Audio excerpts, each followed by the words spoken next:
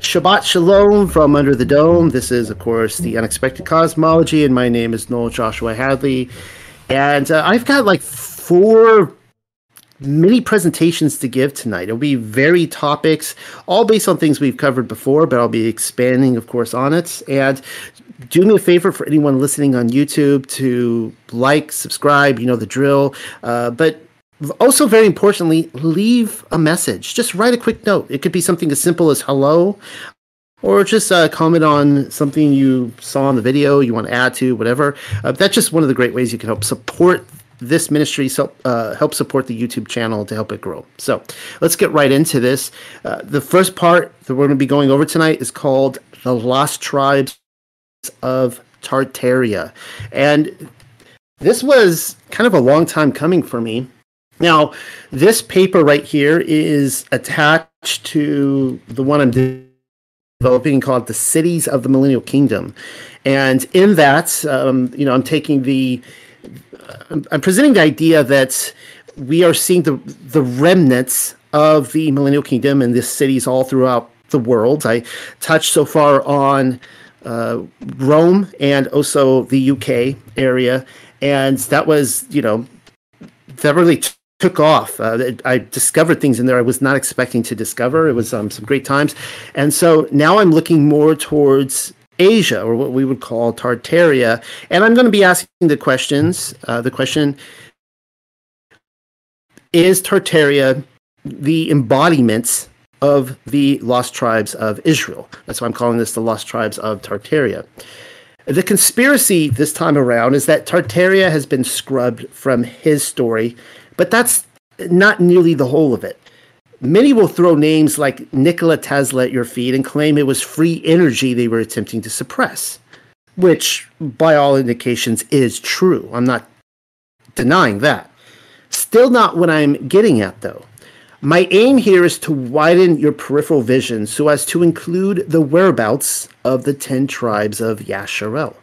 Notice how I didn't call them lost just now. We keep using that phrase, the lost tribes of Israel. And why is that?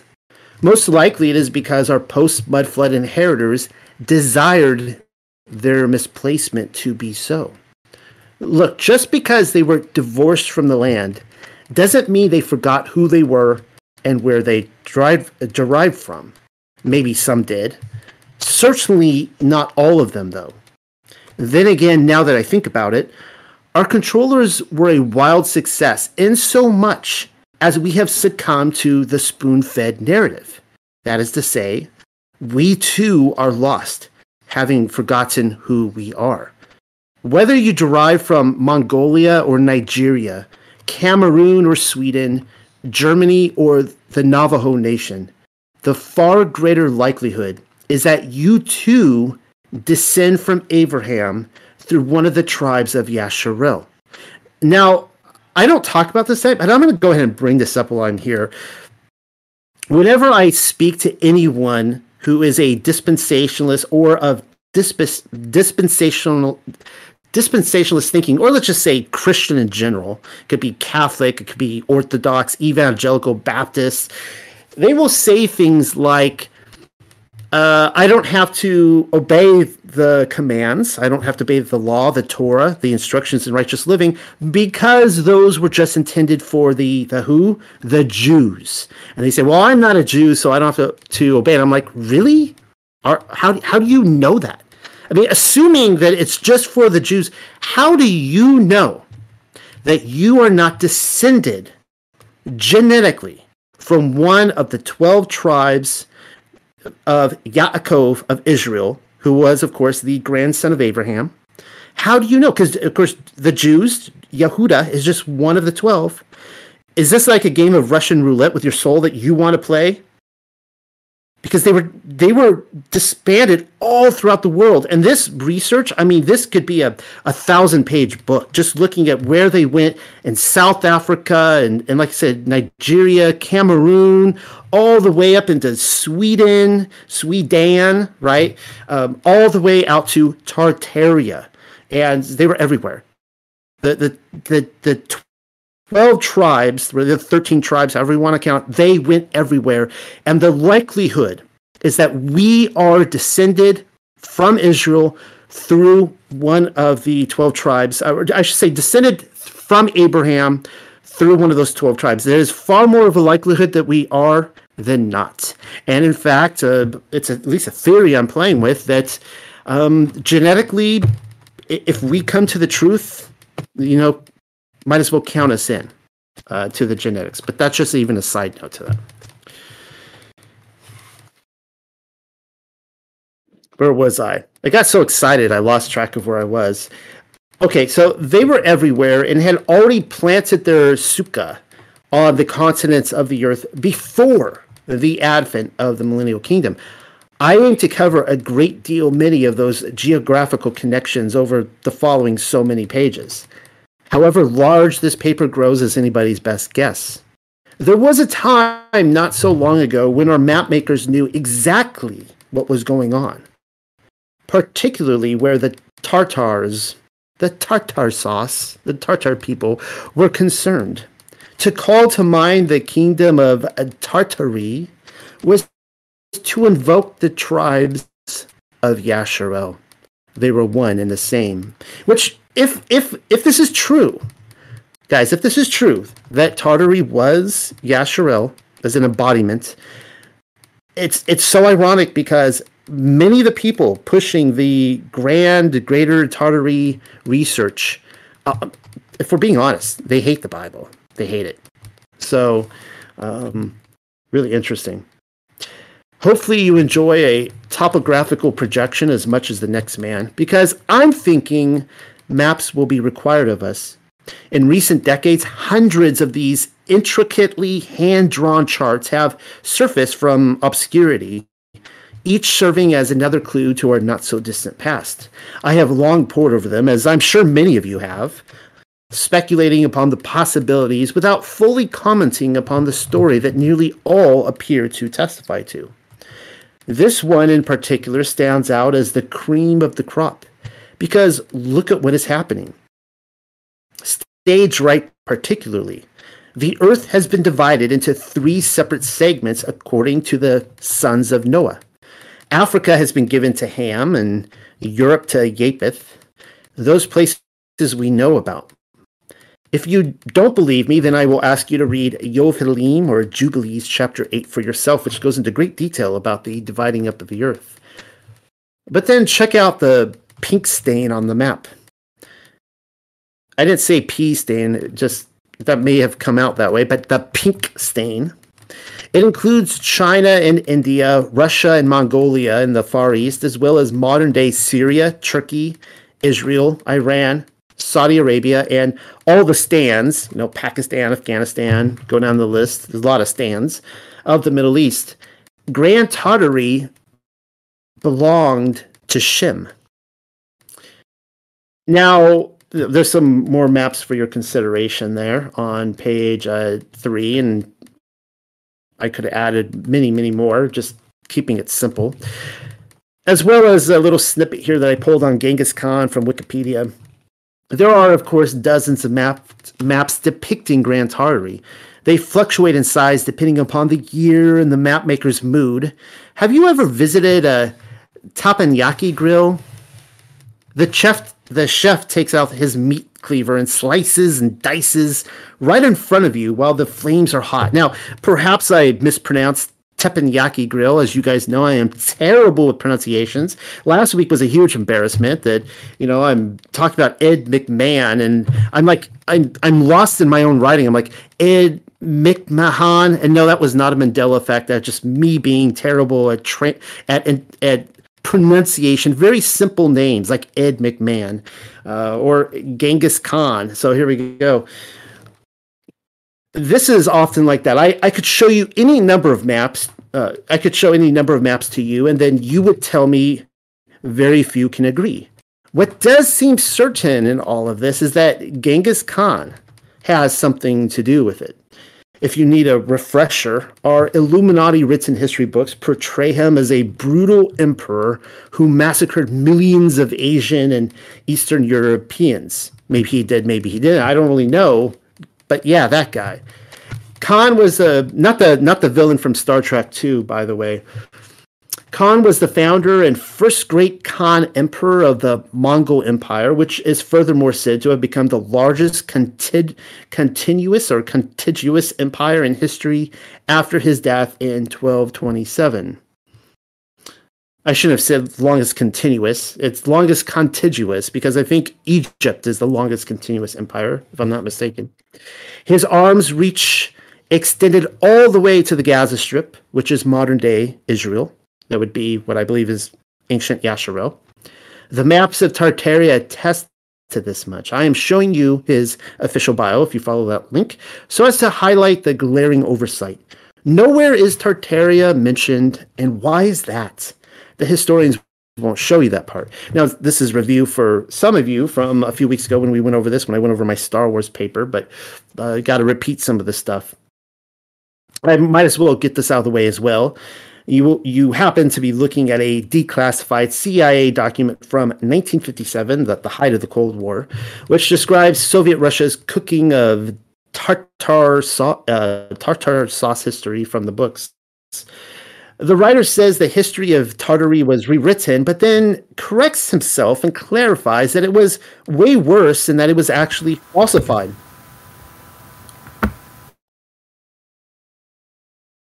All right, well, let me try that again. The writer says, take two. Action. The writer says the history of Tartary was rewritten, but then corrects himself and clarifies that it was way worse and that it was actually falsified. In this way, the document suggests the Muslims of that region, and in fact, generations of Muslims, have forever been denied the opportunity of learning the true facts regarding their nation's past. That's a large swath of land to collectively erase the memory of, but it appears as though the Ruskies were a wild success.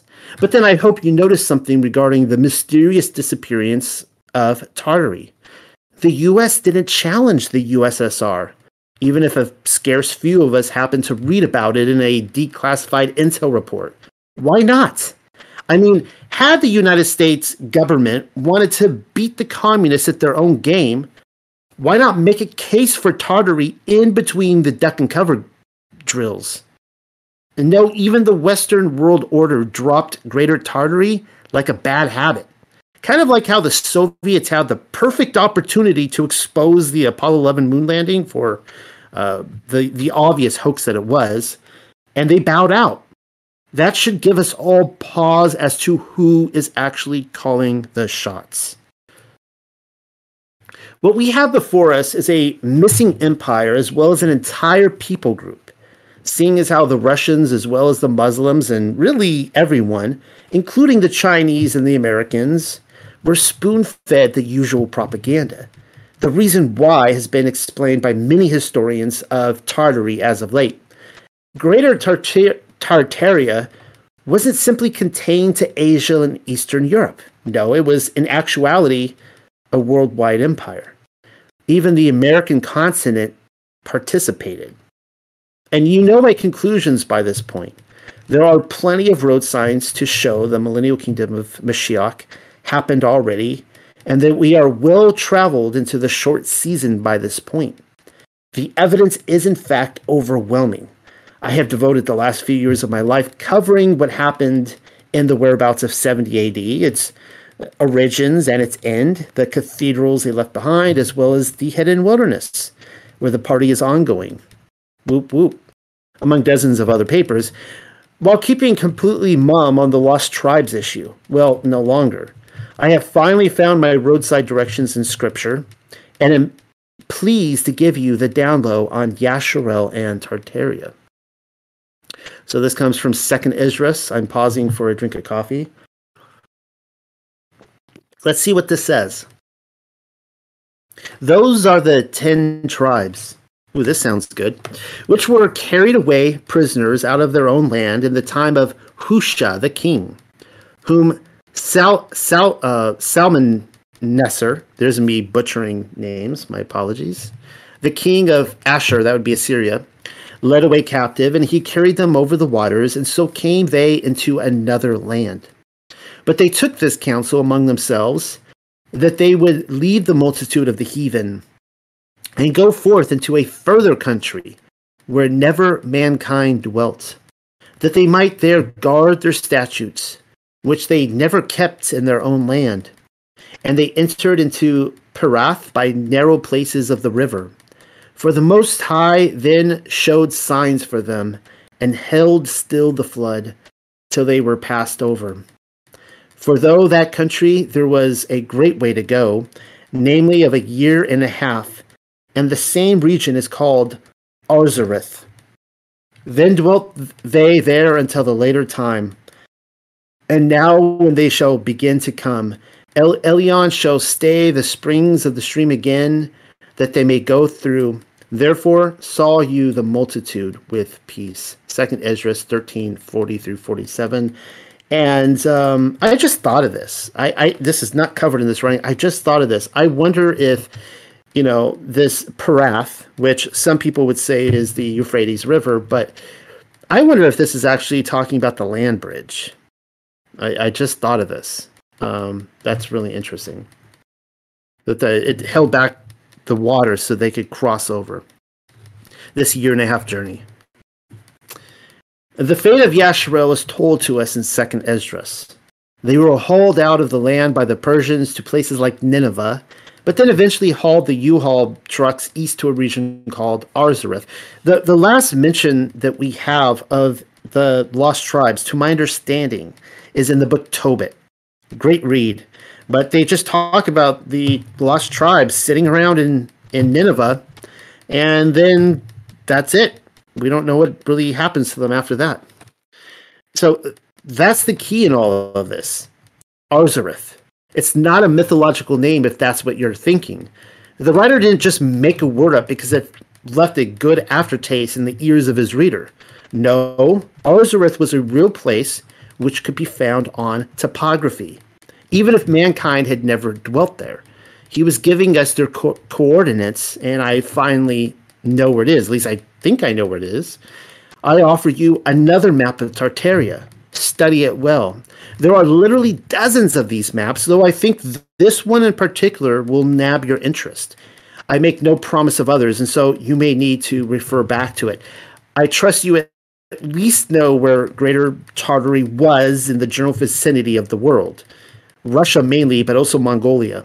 The map is dated to 1598 and actually covers a large swath of Asia. These two bodies of waters in the upper left-hand corner is the Black as well as the Caspian Sea. On the left there, not on the right. The mountain range to the south is the Himalayas, where in India and China are nestled. It shouldn't be too difficult locating Japan, the green island in the ocean. The massive land on the far right is a sloppy depiction of Alaska, Canada, and California. And so find the ship passing through the Bering Strait, northbound. The land of Arzareth is portside to the ship. Here is a closer view if that helps. Arzareth is in bold print. Difficult to miss it. Not an innuendo either, seeing as how the map maker was kind enough to include a 2 Esdras 13 reference. It says 4th Esdras, chapter 13, but that's the same thing as 2 Esdras. I will remind you that the map is dated to 1598. The world has certainly changed since then, no? Gone are so many of these cities and place names. Try to find Tartaria in any modern history book for starters, but then what about some of these other references like Danarum and Naphtali Taru? There are two of your lost tribes right there. I could show you, of course, other maps, and you could see Reuben in there. Like the tribes are accounted for. They're there in Tartaria. Dan have the habit of naming all sorts of places after themselves, it seems. Denmark, Sweden immediately comes to mind. There's other places all over the world. The other tribes, they didn't seem interested in naming places after themselves. Dan was really into that. They like to leave their mark. Ha ha ha, the mark of Dan. Telling us that they not only moved west, but they also had a hankering for the northernmost territories, much as it was during their tenure in Yasharel. If you guys recall, they were the first to forsake their inheritance, and they moved further north. And it is interesting that all throughout the world, the northernmost places is where you kind of tend to see Dan. I don't know why that is, but that's just the way it is. Now we have some beautiful pictures here of a place called, well, it used to be called Quincy. Really, there's so much to explore that I don't even know where to begin. A prominent feature on the map can be found just to the south of Arzareth. Marco Polo explored Quincy on his travels and referred to it as the City of Heaven. I mean, you look at those pictures and it's like, I get it. It was beautiful. Stamp that onto your passport, why don't you? I'm sold. Today, the city is known as Hangzhou. And though our controllers have undoubtedly done their part to carve it up from something once resembling a star fort city on the water into the unrecognizable, remnants of the once glorious, I'll say it, Millennial Kingdom city can still be discovered. I am pausing to show you this because Arzareth is a place, but also a general term referring to the entire region. That couldn't be any more evident than with the Dan and Naphtali references.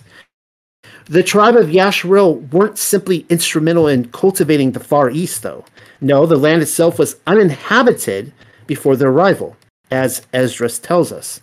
They built it from the ground floor up, and everybody, including the map makers, knew it. Believe it or not, the very name Arzareth derives from the Torah, and boy, does it have a story to tell. You can read all about it in Deuteronomy. And Yahuwah rooted them out of their land in anger and in wrath and in great indignation and cast them into another, that would be, I guess, Eris, land, Heret, and it is this day. The secrets of Yahuwah Eloheinu are given to his children and their sons forever and ever, that they may observe every word of the what? The Torah. That they may observe every word of the Torah. Repeat that as over and over and over again, and still tell me that Yasharel was not kicked out of the land because they forsook the Torah, and that they were taken to another land so that they may observe it forever. Some serious cognitive dissonance on that one. Deuteronomy 29:28 through 29. So Arzareth is a combination of the two Hebrew words, Eris, Heret, which is translated to mean another land. I'm actually wondering if Asia is a distortion of the same name. Asia, Arzareth. Asia might imply another or an alternative land grab for the sons of Shem. Why were they sent to the other land? Because they rebelled against Elohim's commands. Duh. They hadn't even arrived in the promised land yet, and already Yahuwah was telling them what would happen. Their tenure wouldn't last long. Well, if that's not messed up, it's the truth, but that would have been a tough pill to swallow. It's a biblical story for those of you who need caught up to speed. Though, here is the short of it. And I've gone over this so many times, but I have to cover this over and over again, or else people won't believe me. Yahuwah handed Yasharel a bill of divorce. Look it up in Yirmiyahu 3:8. If you don't believe me, that would be Jeremiah 3:8. There's your coordinates, your address. And the thing about a divorce is that it's final. There was no returning to the land from which they were vomited. It's not like he didn't give them another chance in Asia or Arzareth, though. And look at the reasons why Yahuwah didn't give up on them. That they may observe every word of the Torah forever and ever. The ever was added for those who argue that forever is only a temporary word, LOL. Nearly everyone thinks they can do away with the Torah and that it will turn out different for them. The sons of Yasharel were no different than most modern-day Christians, apparently. Now, I had started a few pages ago, or I had stated a few pages ago, how there are dozens of maps in antiquity worth referencing, as they nearly all seem to show the same results. Well, here's my favorite of the bunch. It's the Urbano Monte composite map, which I so often talk about. There's a link to the actual homepage for the map. And if you haven't, just go there, explore it, spend hours. You can spend a whole day just looking at every little detail. And I have yet to discover everything in there. It is so incredible. It's dated to 1587, though just between you and me, the one is an I for Jesus, telling us that the year of its creation is actually 587. And look, there is Arzaret precisely where Tartaria or Tartary ought to be. Land of the unicorn, apparently. Unicorns are a symbol of Ephraim, you know. Underneath the name Arzaret is a phrase, dual sone diaco tribu de Israel. Those are foreign words. I'm detecting a hint of Latin.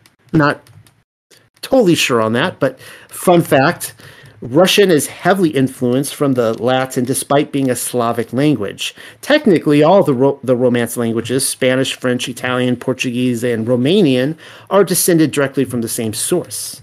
Now, you know, people talk about how it's amazing how people in different countries can speak all these different languages. Well, it kind of helps if you can learn a Romance language because they're all kind of dependent on each other. You kind of learn one Romance language and then you get a second, a third, and they all kind of start rolling off the tongue. Anyways, Latin. It's a good thing that I took Latin in college. True story. But then you should know in all confidentiality that I failed the course. Another true story, unfortunately. Mostly because I handed in a blank final. I actually sat there for the whole final. I didn't fill out. Yeah. Anyways, the professor just looked at me with these wide eyes like, what? How could you? Yeah, I was a rebel like that. And to what end? If only my professor had told the class it was the official language of Tartaria we were learning. Or perhaps I should track him down some 2 decades later and let him in on the news, hoping he can translate the message for me. Then again, the old man is likely dead by now. He was pretty old, 20-something years ago. Yah rest his soul. My only hope is to come out of retirement and give it the old college try. So here it goes. Arzaret with 2 pronunciations and 10 tribes from Yasharel. That's my translation of it.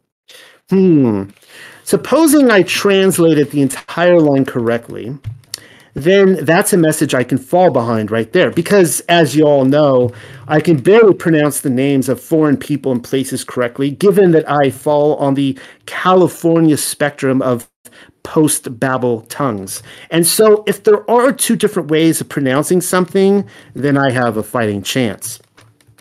The elephant in the room in regard to the Urbano Monte map, and there's actually a lot of elephants in the room, but is that it shows an actual elephant being carried off by a bird.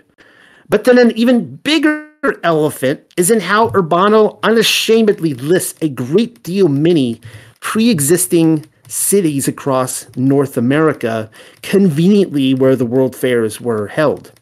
On closer inspection, they are a hop and a skip away from Arzareth, right across the quote-unquote land bridge, which the Smithsonian people keep talking about.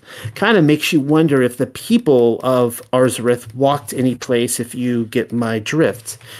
Give me a moment for the usual cut and paste, and I will show you what I mean. Among North America's cities, you should be able to spot the capital city of Quivira, of the Quivira province, easily enough. It's over there on the left of this picture, parked right alongside the 2 Tatankas. We are told that Quivira was a mythological city, one of the 7 of gold, which the conquistadors sought after. But come on, you and I both know St. Louis when we see it. I'm thinking Chioggia is none other than Chicago, or what I've also referred to as the mythological city of Chilaga, the same thing as Chioggia, Chicago. There are dozens of other cities, and it's a shame that they destroyed them because think of all the revenue from the world fairs. You will get cutes and tell me the cities of the plain are Native American villages. Amazing then how San Francisco is listed among them. I wonder which tribe that one belonged to. Miwok, is it? I will remind you for the third time that the date on the map is I-587, or 1587 if you must persist. Official history claims the city on the bay wasn't founded until 1776. Oops. But even then, its name was Yerba Buena. It wouldn't become San Francisco until 1835 or thereafter. Story has it that its first inhabitant, William Richardson, pitched a camp out of a ship's sail on a sandy rise near what is now Grants and Clay. Yeah, right. It wouldn't even receive the official San Fran title until January 30th, 1847, in a perfect symmetrical buildup to the Masonic gold rush hoax. How very strange, then, considering that a Spanish-era map shows a city along the coast called San Francisco. Call me crazy, but 16th century mapmakers weren't prophets. Somebody is lying. It's not like I'm the first to make the claim, either. The Millennial Kingdom had only recently met its end when, in 1650, somebody named Manuel Diaz Soiro, we'll just leave it at that, brought the Yasharel and American Native connection to everyone's attention. And you know what I should have covered too, I ran out of time, is that in the late 1500s, 1600s, some of the earliest references we can find to Tartaria, they were saying the same thing, that the Tartarians were, the Mongols were the lost tribes of Israel. Well, that's really interesting. And of course, they introduced these concepts just to destroy them, right? They introduced them early. Okay, you've heard this. None of it's true. It's all fake. Manuel went by other names as well, such as Manasseh ben Israel being one of them. Yep, he was a Jew. Though his friends called him by his Hebrew acronym MBY or MBI. Adorable. No, I'm not making this up. The writers of history might, but I am not. Seek him out for yourself on Wikipedia if you must. He's also listed as a Portuguese rabbi in Amsterdam, if you can make sense of that. A Gematria fanboy and Kabbalist, a diplomat, and is also claimed to be the founder of the first Jewish printing press. Busy boy. Between you and me, he looks like a Jesuit. That's just a hunch, though. His group of friends were equally interesting. Many of them, including millenarian Petrus Serrarius, I murder these names, were promoting the same thing, millenarianism. Whatever. It's not a skin condition. Manasseh ben Israel's book, The Hope of Israel, promoted the idea that the Native Americans were the lost tribes of Yasharel, and furthermore, that their discovery was a heralding sign of the coming Messianic era. That same year, in 1650, isn't that interesting that my thought is that the Millennial Kingdom came to a close around 1500 or so, and you see the Zionist movement start to pop up right afterwards. Very interesting. That same year in 1650, Thomas Thorogood would go down as the first English author to make the case. Try to read his book title in one breath. Jews in America, or Probabilities that those Indians are Judaical, made more probable by some additionals to the former conjectures. That's his book title. From there, the Lost Tribes idea continued with establishment men such as Cotton Mather, you probably heard of him, the New Jersey lawyer Elias Boudinot, and the Quaker leader William Penn. Perhaps most notably in 1775, James Adair, a 40-year veteran Indian trader, became a meticulous chronicler of the Native American religious and social customs when identifying Yasharel in his equally long book title. Let's see if I can say this in one breath. The History of the American Indians, containing an account of their origin, language, manners, religion, and civil customs. entitled. That's just like our controllers to roll out the truth and then tell us to forget about it. Check out those tassels on those lovely young ladies, why don't you? It's like I've often stated, the people of the Torah simply don't wear tzitzits like they used to. Good for them. Keeping to their fashionable roots and doing it better than the rabbinical community. Now, if you must know, I'm not being just sarcastic here. I think there's a good, I wear tassels. I wear the traditional, I guess the Jewish Spaniard tassels. However, I think that there's a very good case to be made that the tassels that the Bible is talking about on all four corners, this is it right here. Look at those pictures. This is the tassels that they're talking about. On your garments, on your blankets, on the four corners, on your sleeves. Just wear tassels. Go tassel crazy. And it's not just the Native Americans either. You see this on the pioneers and others pictures. As soon as the pictures start coming up, we see people wearing tassels. That's really interesting. The men as well. If these three don't spice up your tartar sauce, then I can't help you. And gentlemen warriors, every last one of them. Also, it'd be terribly difficult to forget about the father spirit with all those tassels blowing about in the breeze. Now, wouldn't it? I'm getting all sorts of new ideas for how I'd like to go about town moving forward. The guy from Dances with Wolves had the right idea.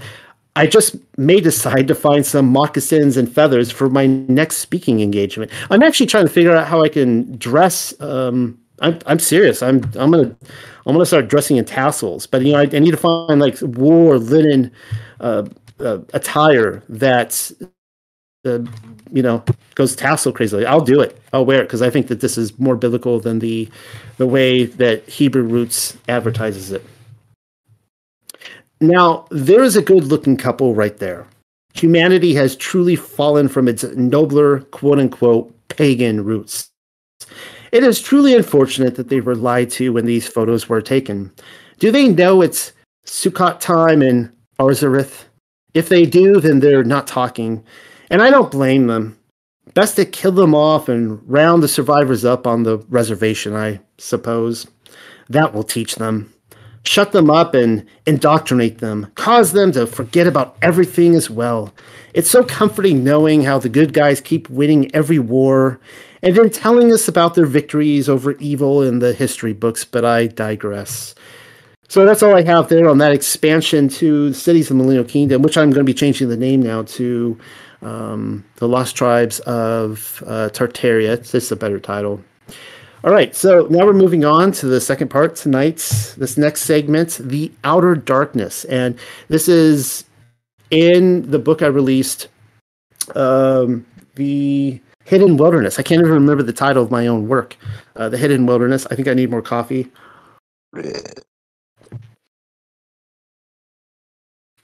Thank you, Free Flow. The Outer Darkness. Nearly every theologian on the planet, that is not a Freudian slip, will disagree with me regarding the whereabouts of the outer darkness and know that wasn't a glitch.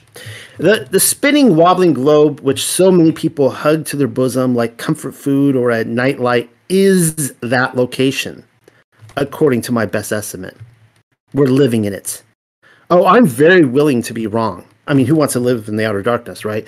It's not really something that I could know for certain. All I'm doing is putting the puzzle pieces together on flat Earth topography, and the picture sure is coming together nicely if I do say so myself.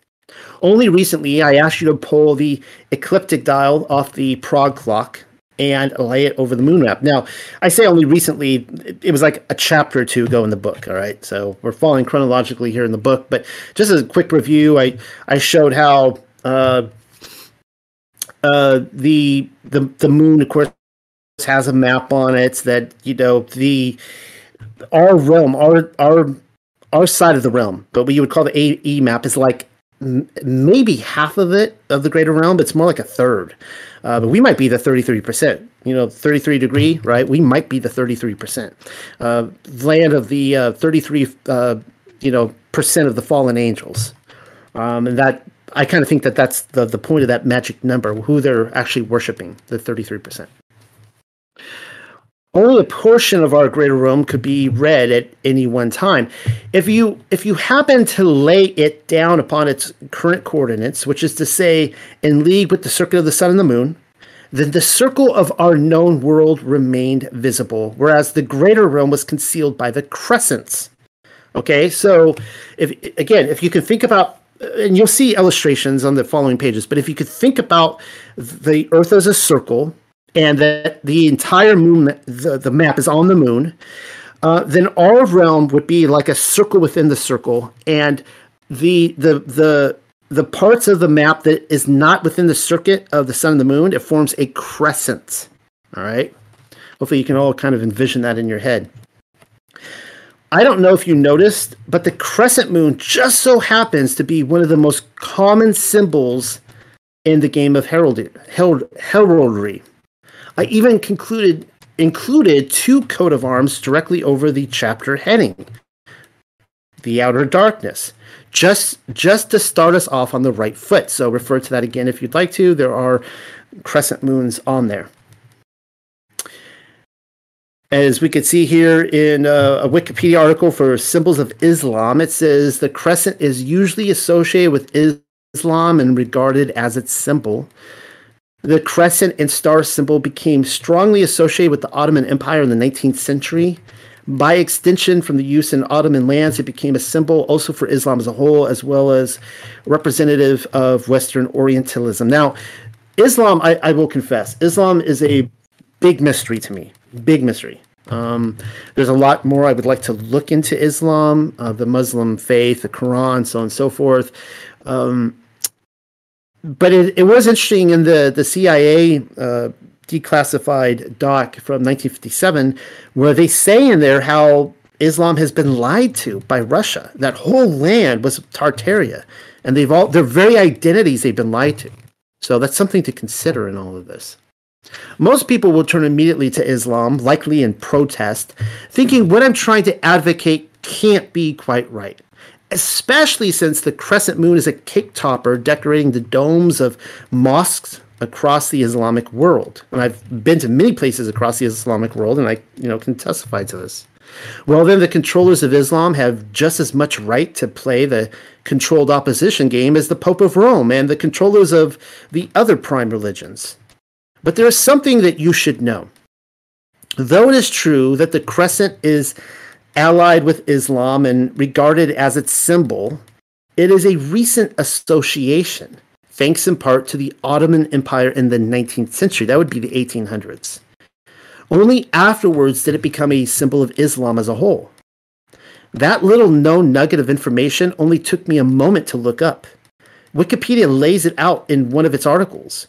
We are not told about the mud flood reset, but they needn't have to. The lights went out on the world stage, and when they turned on again, the Muslims were cradling the crescent moon in their lap.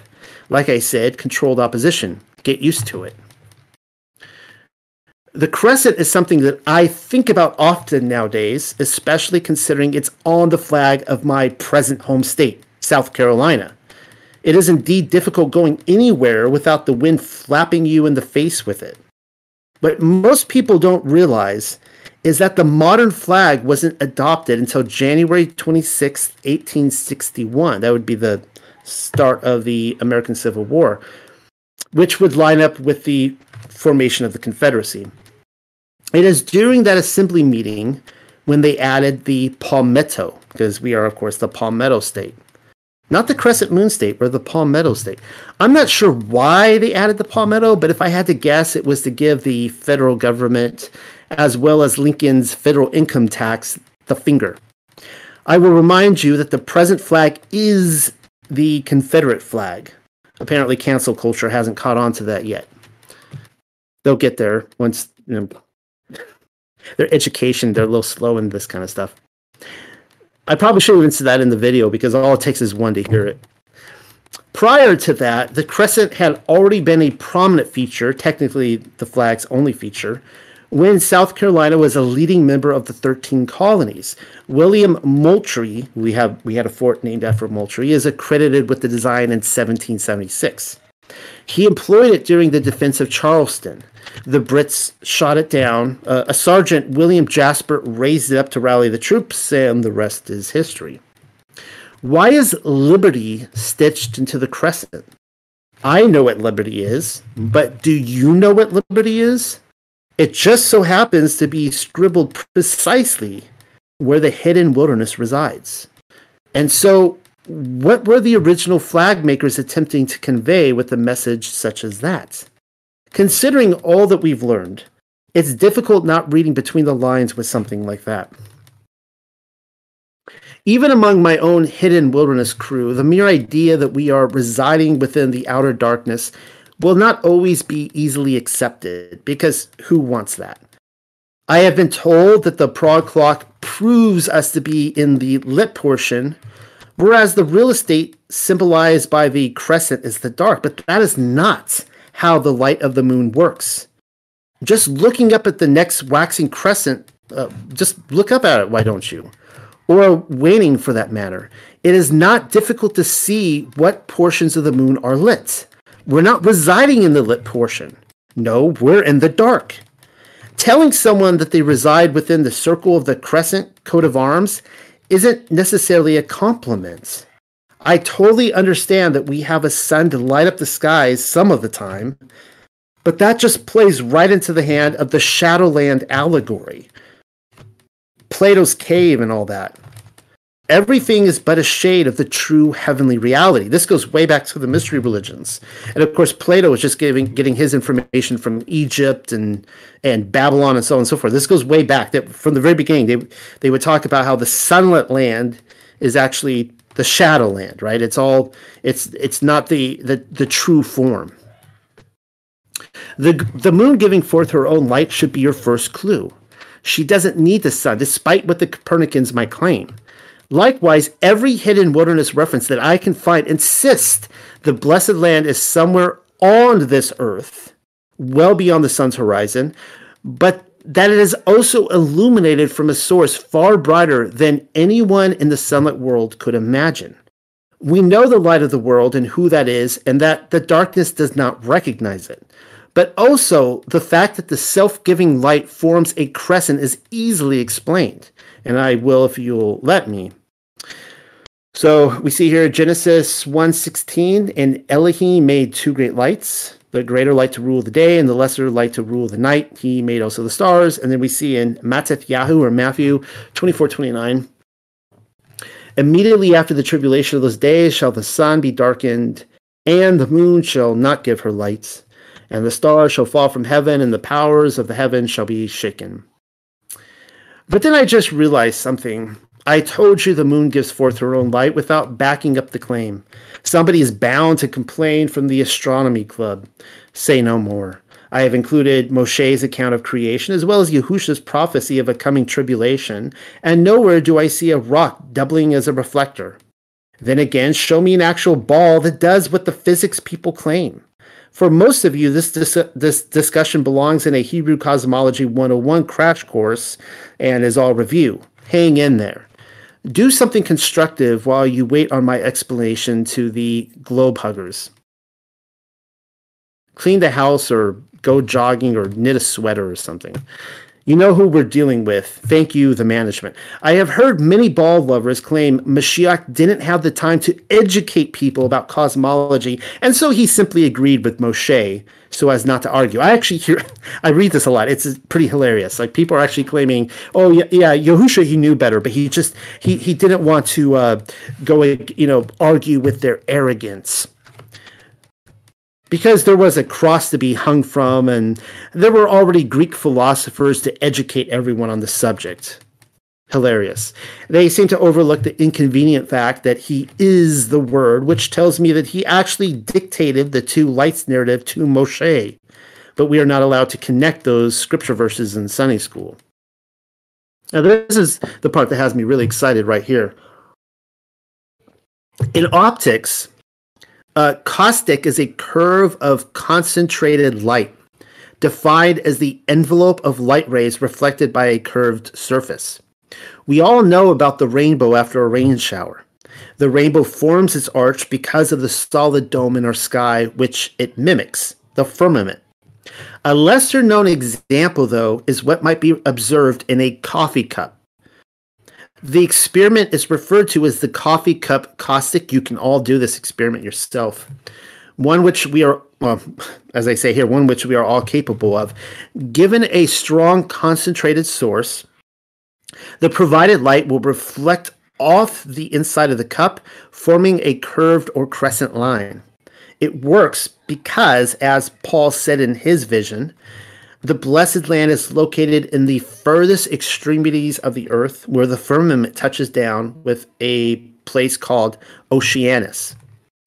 The outer darkness is referred to on a few separate... Okay, so as you can see, what I'm saying here is that you can see there's an actual crescent that goes around the circle of the earth that is just pure light. And you would have the revolution or the circuit of the sun and the moon in the center portion there. That would be the sunlit lands. What I'm suggesting to you is actually the outer darkness.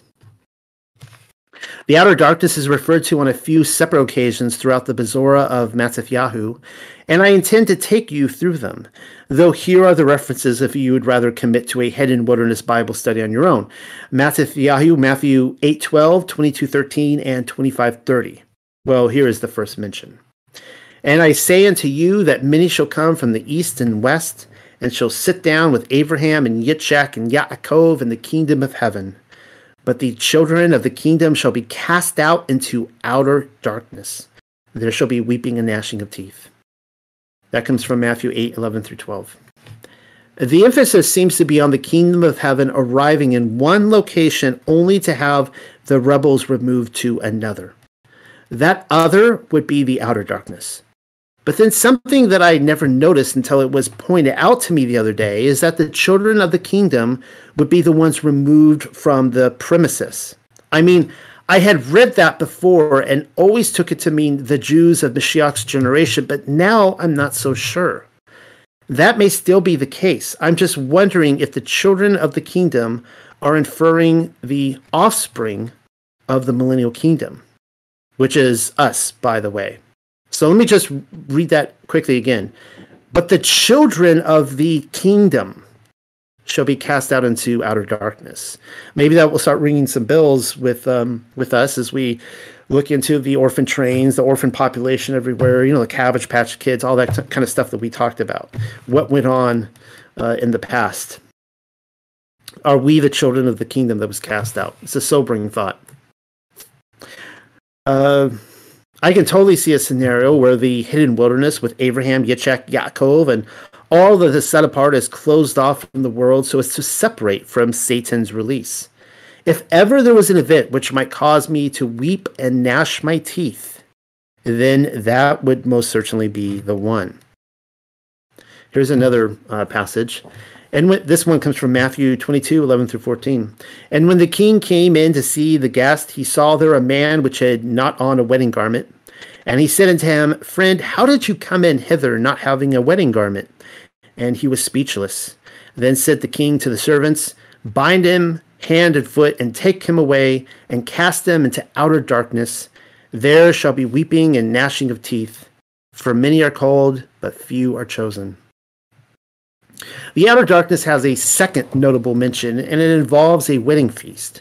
A man is found standing among the guests, but without the proper attire. When the king asks how he has arrived without a garment, the man is speechless. I am of the opinion that the wedding guests are dressed immortally in immortal attire with the Ruach HaKodesh, which, if I recall, was noted earlier when commenting upon Zosimus's visits. So if you're in this group tonight or listening on YouTube land or wherever, that was a past video I did on the hidden wilderness. I think I called it like the hidden wilderness and Satan or something like that. These would be the very people, the very purple robes which Adam and Chua were vested in before, removing them. It would explain why the guest didn't have the faintest clue why he wasn't clothed in the like, and may not have even known until that awkward fact was pointed out to him, that he was in fact naked of the Ruach HaKodesh. It's not like he'd forgotten to pick the choir robe up from the dry cleaners. And anyways, it seems pretty clear that the wedding is taking place in one precise location. It's definitely not heaven, and I would have said the whole of the earth was the venue at one time. But then after everything we've gone through, forming a mental image shouldn't be too difficult. One man is being removed in this scenario, and not millions upon millions or even billions of them. He had entered a premises where he didn't belong. Even gotquestions.org is pressed to admit that something is amiss in the hidden wilderness, not the hidden wilderness, the outer darkness discussion. Nearly all theologians claim the outer darkness is a reference to hell. But apparently that's not the case this time around with the internet Q&A people. Here's their direct quote. Perhaps the place of judgment is pictured as dark because the absence of God's cheering presence. It then follows with several Bible memory verses. For once, I find myself in agreement with them, with God questions. Usually I completely disagree with them. The outer darkness is a place of consciousness. It isn't Sheol, and it doesn't appear to be the abyss, nor does it sound like the lake of fire. Sheol is dropped into the lake of fire in Revelation 20:14 once and for all. Death itself is done away with. The destruction is irrevocable. It would be indeed strange for someone to be tossed into the lake of fire only to die and go to Sheol, but then be extinguished once and for all in the lake of fire. Nor have I ever seen a single reference to the lake of fire being a place of darkness. The Got Questions crew is absolutely correct in suggesting a place of spiritual darkness, kind of like the world we inhabit today. And like I said, they include Bible verses. Let's look at them. This comes from Psalms 104, 29 through 30. You hide your face, they are troubled. You take away their breath, they die and return to their dust. You send forth your Ruach, they are created and you renew the earth. Good verse. The hidden darkness is quite possibly a place, or I should say the outer darkness, but also the hidden darkness, is quite possibly a place where Yahuwah Elohim hides his face. And that lines up with the idea of what I was putting forward with Zion, the mountain of Zion, where I made the connection with Mount Sinai, and the pillar, the cloud would come down, the pillar of fire, the cloud by night. And the same pillar was, if you recall, was complete darkness to Pharaoh and his army. And he came down to wipe them out in the Red Sea to corner them there. It was darkness for him. It was light for Israel, right? So you could have complete light on one side, complete darkness on the other. Where was I? It may even be a state of mind. The reason I can say this is because of the passage which the Bible Q&A people follow up with. This then is the message which we have heard of him and declare unto you, that Elohim is light, and in him is no darkness at all. If we say that we have fellowship with him and walk in darkness, we lie and do not the truth. Yochanan Rishon, that would be 1 John 1:5. A clear contrast to the hidden wilderness and the outer darkness is given in the stride of the individual. It is not where he is walking so much as in how he is walking. I've said it before, and I might as well do so again. People keep asking me for directions to the hidden wilderness. Read 1 Yochanan then. He's already given the coordinates. The problem is that very few people like the answer. We either live in accordance with the light now, or we lie to others as well as ourselves and thinking we will ever rise above this present darkness.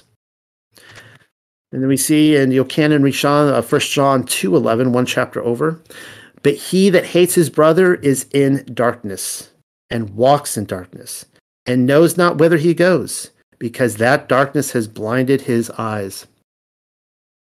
The problem with life in the outer darkness, if this is indeed the outer darkness, and I'm growing more convinced that it is by the moment, is getting people to recognize the street signs. The illiteracy is by design. A spiritually blind person is someone who has been excused from Yahuwah's favor.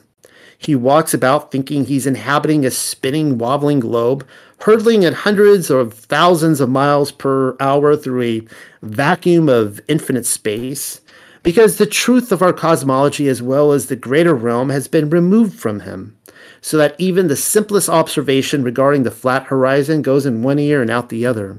The wool has been pulled over nearly everyone's eyes. It had to be that way, though. Yahuwah employs the use of darkness to conceal his holiness from those who'd rather not take part in his set-apart ways. It is a state of mind, but it is also a place.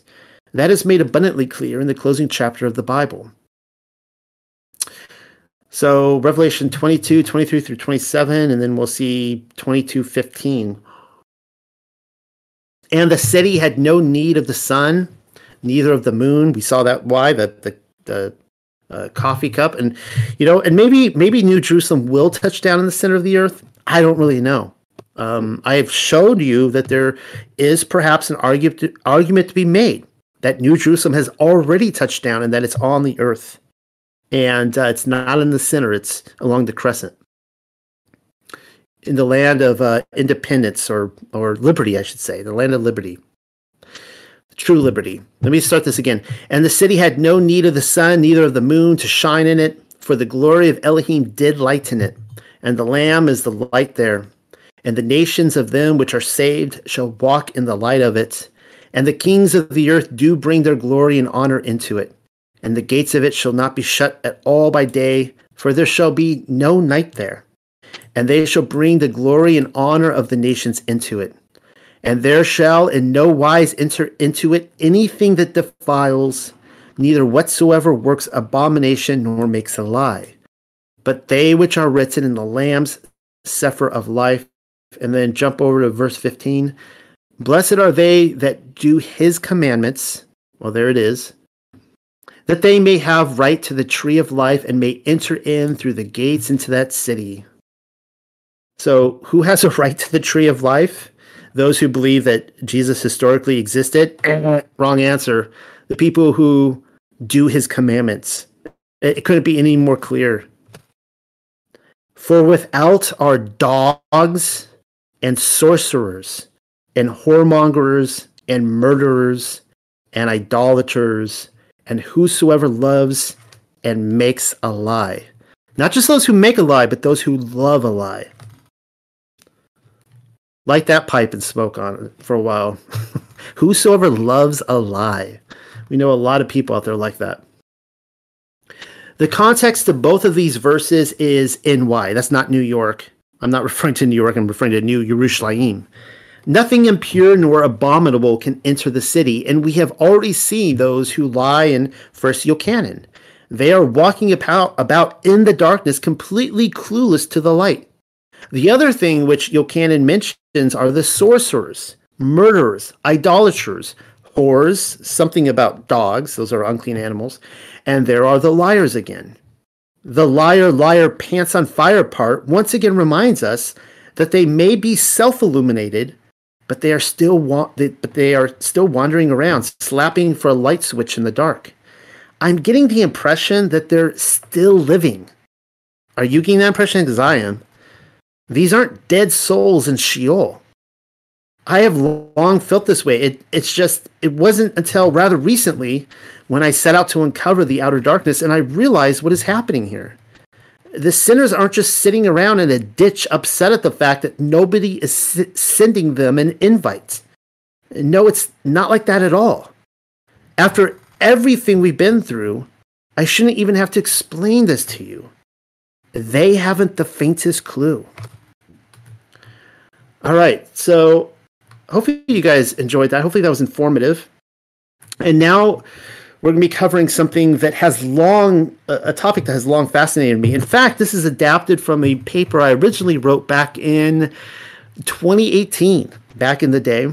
I don't think anybody read it back then. Probably still haven't yet. But You will tonight. At least this. So this has been added to the Wastelands of the Seraphim, and I'll quickly point out too that I think that the first paper I ever covered on the potential that the Millennial Kingdom happened was this one right here, Wastelands of the Seraphim. So if you're following along, page 28 there, you see a lot of medieval art. Some of what's considered the most beautiful Middle Ages or Dark Ages medieval art. Some of these I've had the pleasure of seeing in person as well. Look at the difference between medieval art and that of the Renaissance. Why don't you? I have just delivered something like 2 pages of surviving masterpieces for your consideration, all of which derive from the lost world of the Middle Ages. When I finally get around to the Renaissance, and I have covered much of it in the past, you will see that they are clearly at odds with its predecessor. Medieval art was intended to teach morality lessons using scripture as its peripheral vision, all of which directed the soul towards a heavenly pilgrimage, whereas the Renaissance gloried in the individual. This is Art 101 stuff, by the way, and I'm not making it up. This is just the analysis that you'll get in Art 101 between the Dark/Middle Ages medieval artwork and the Renaissance. Complete contrast. And there's even a word for it. Humanism can be defined as an outlook or system of thought attaching prime importance to the human individual rather than the divine or supernatural. That's just a nice way of saying the Renaissance controllers sought to usurp Elohim by igniting the divine spark within, and they used art to do it. Another word deriving from the Renaissance is individualism.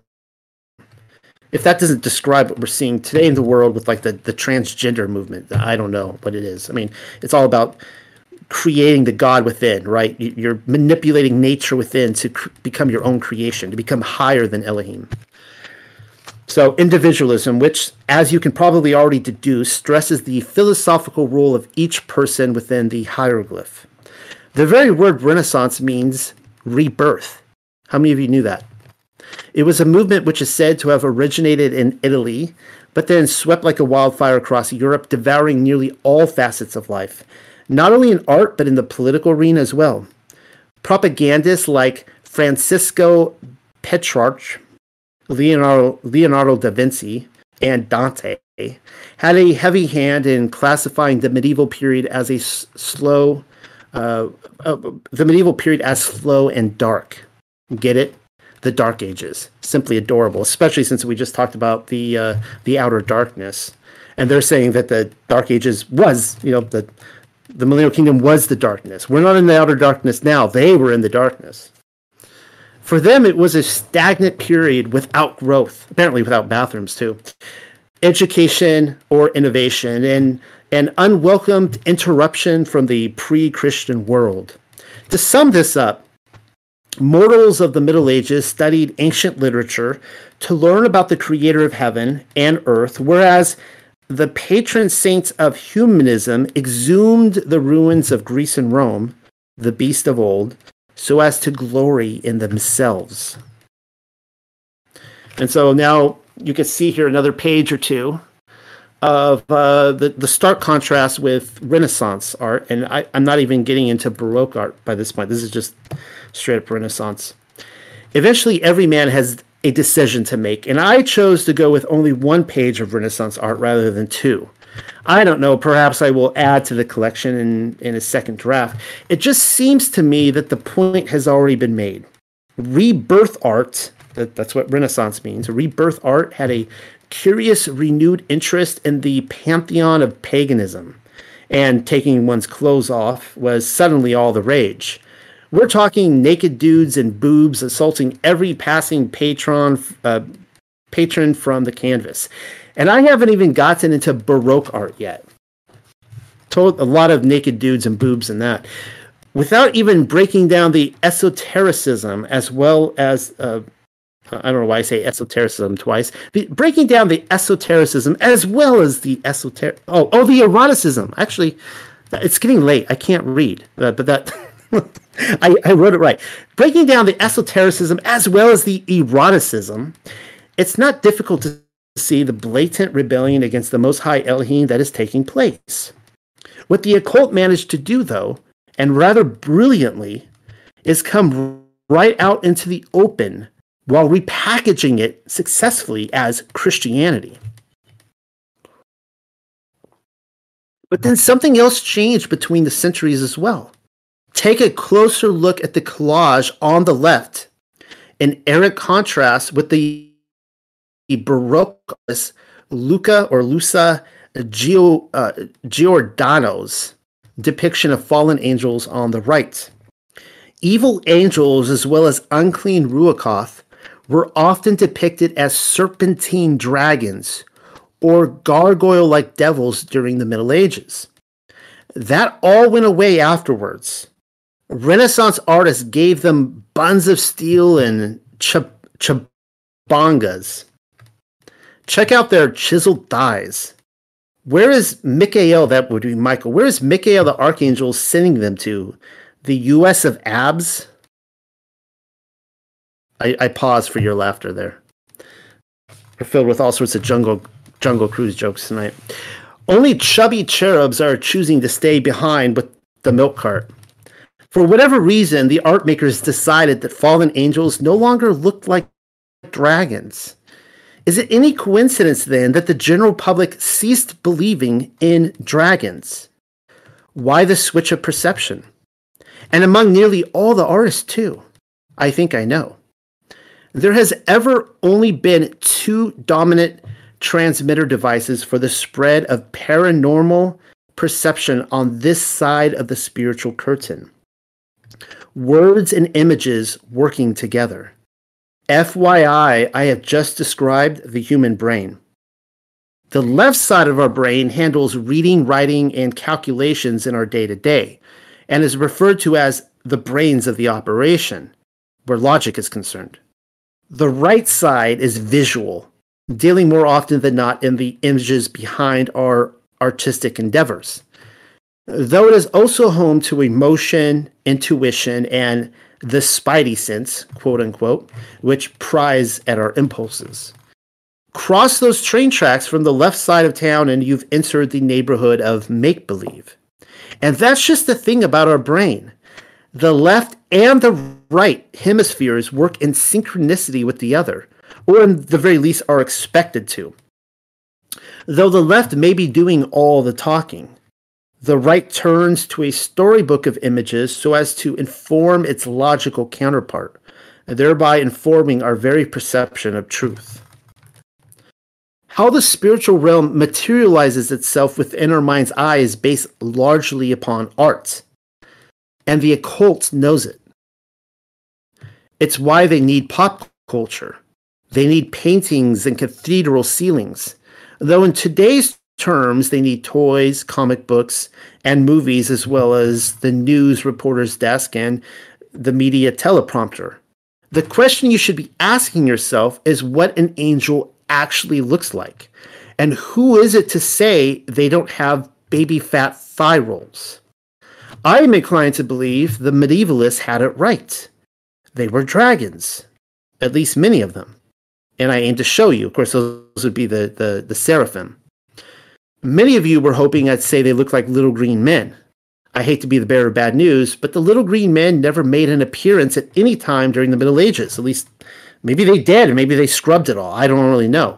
But I have yet to see any. If you have found the little green men in the Middle Ages, be sure to let me know. Not even the Renaissance afterwards. They make no appearance.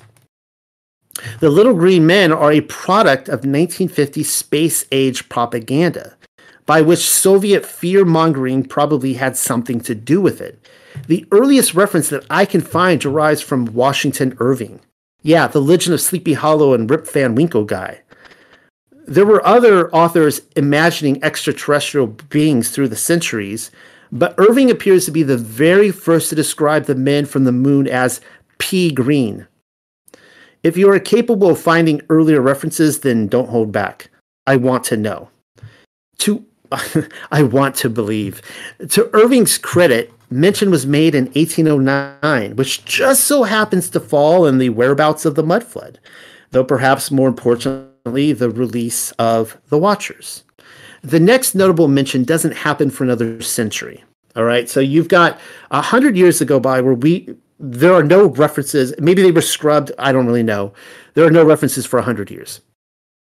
So you guys all know Edgar Rice Burroughs, the creator and writer of the Tarzan books, referred to the Green Men as well as the Green Martian Women when writing his first science fiction novel, A Princess of Mars in 1912. Except that the green people were described as 10 or 12 feet tall on this go-around. Edgar got the skin color right, but they're hardly little.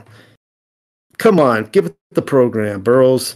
I'm willing to accept that Irving and Burroughs were in the know, and they most certainly were. They were in the know, but not in the way that you're probably thinking. Something else is going on. So this was an interesting snippet I found on the internet.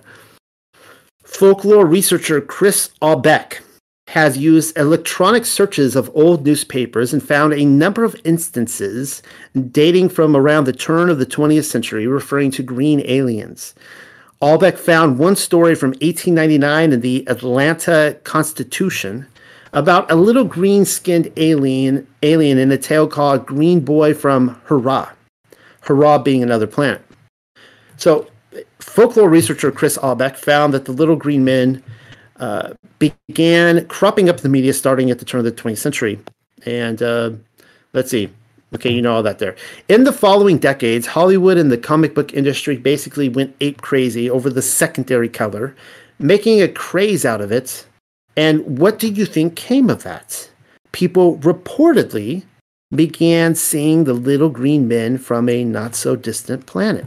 This is the left and the right side of the brain working together. Just so you are aware, I am not questioning the alien-angel connection. I, too, have seen an alien gray and stand by my close encounter. By the way, too, I've also seen a reptilian. That was, like, years ago, like 25 years ago, though. The experience on both accounts will not be easily forgotten. What I do question, however, is my own ability to accurately translate a higher dimensional being, having pierced through the spiritual curtain which divides us, and then broken down for somebody like me, incapable of recognizing shapes and forms beyond the third dimension. I mean, we're trapped in the third dimension. We could see things from other dimensions, but we can only translate it according to what we're imprisoned in, the third dimension.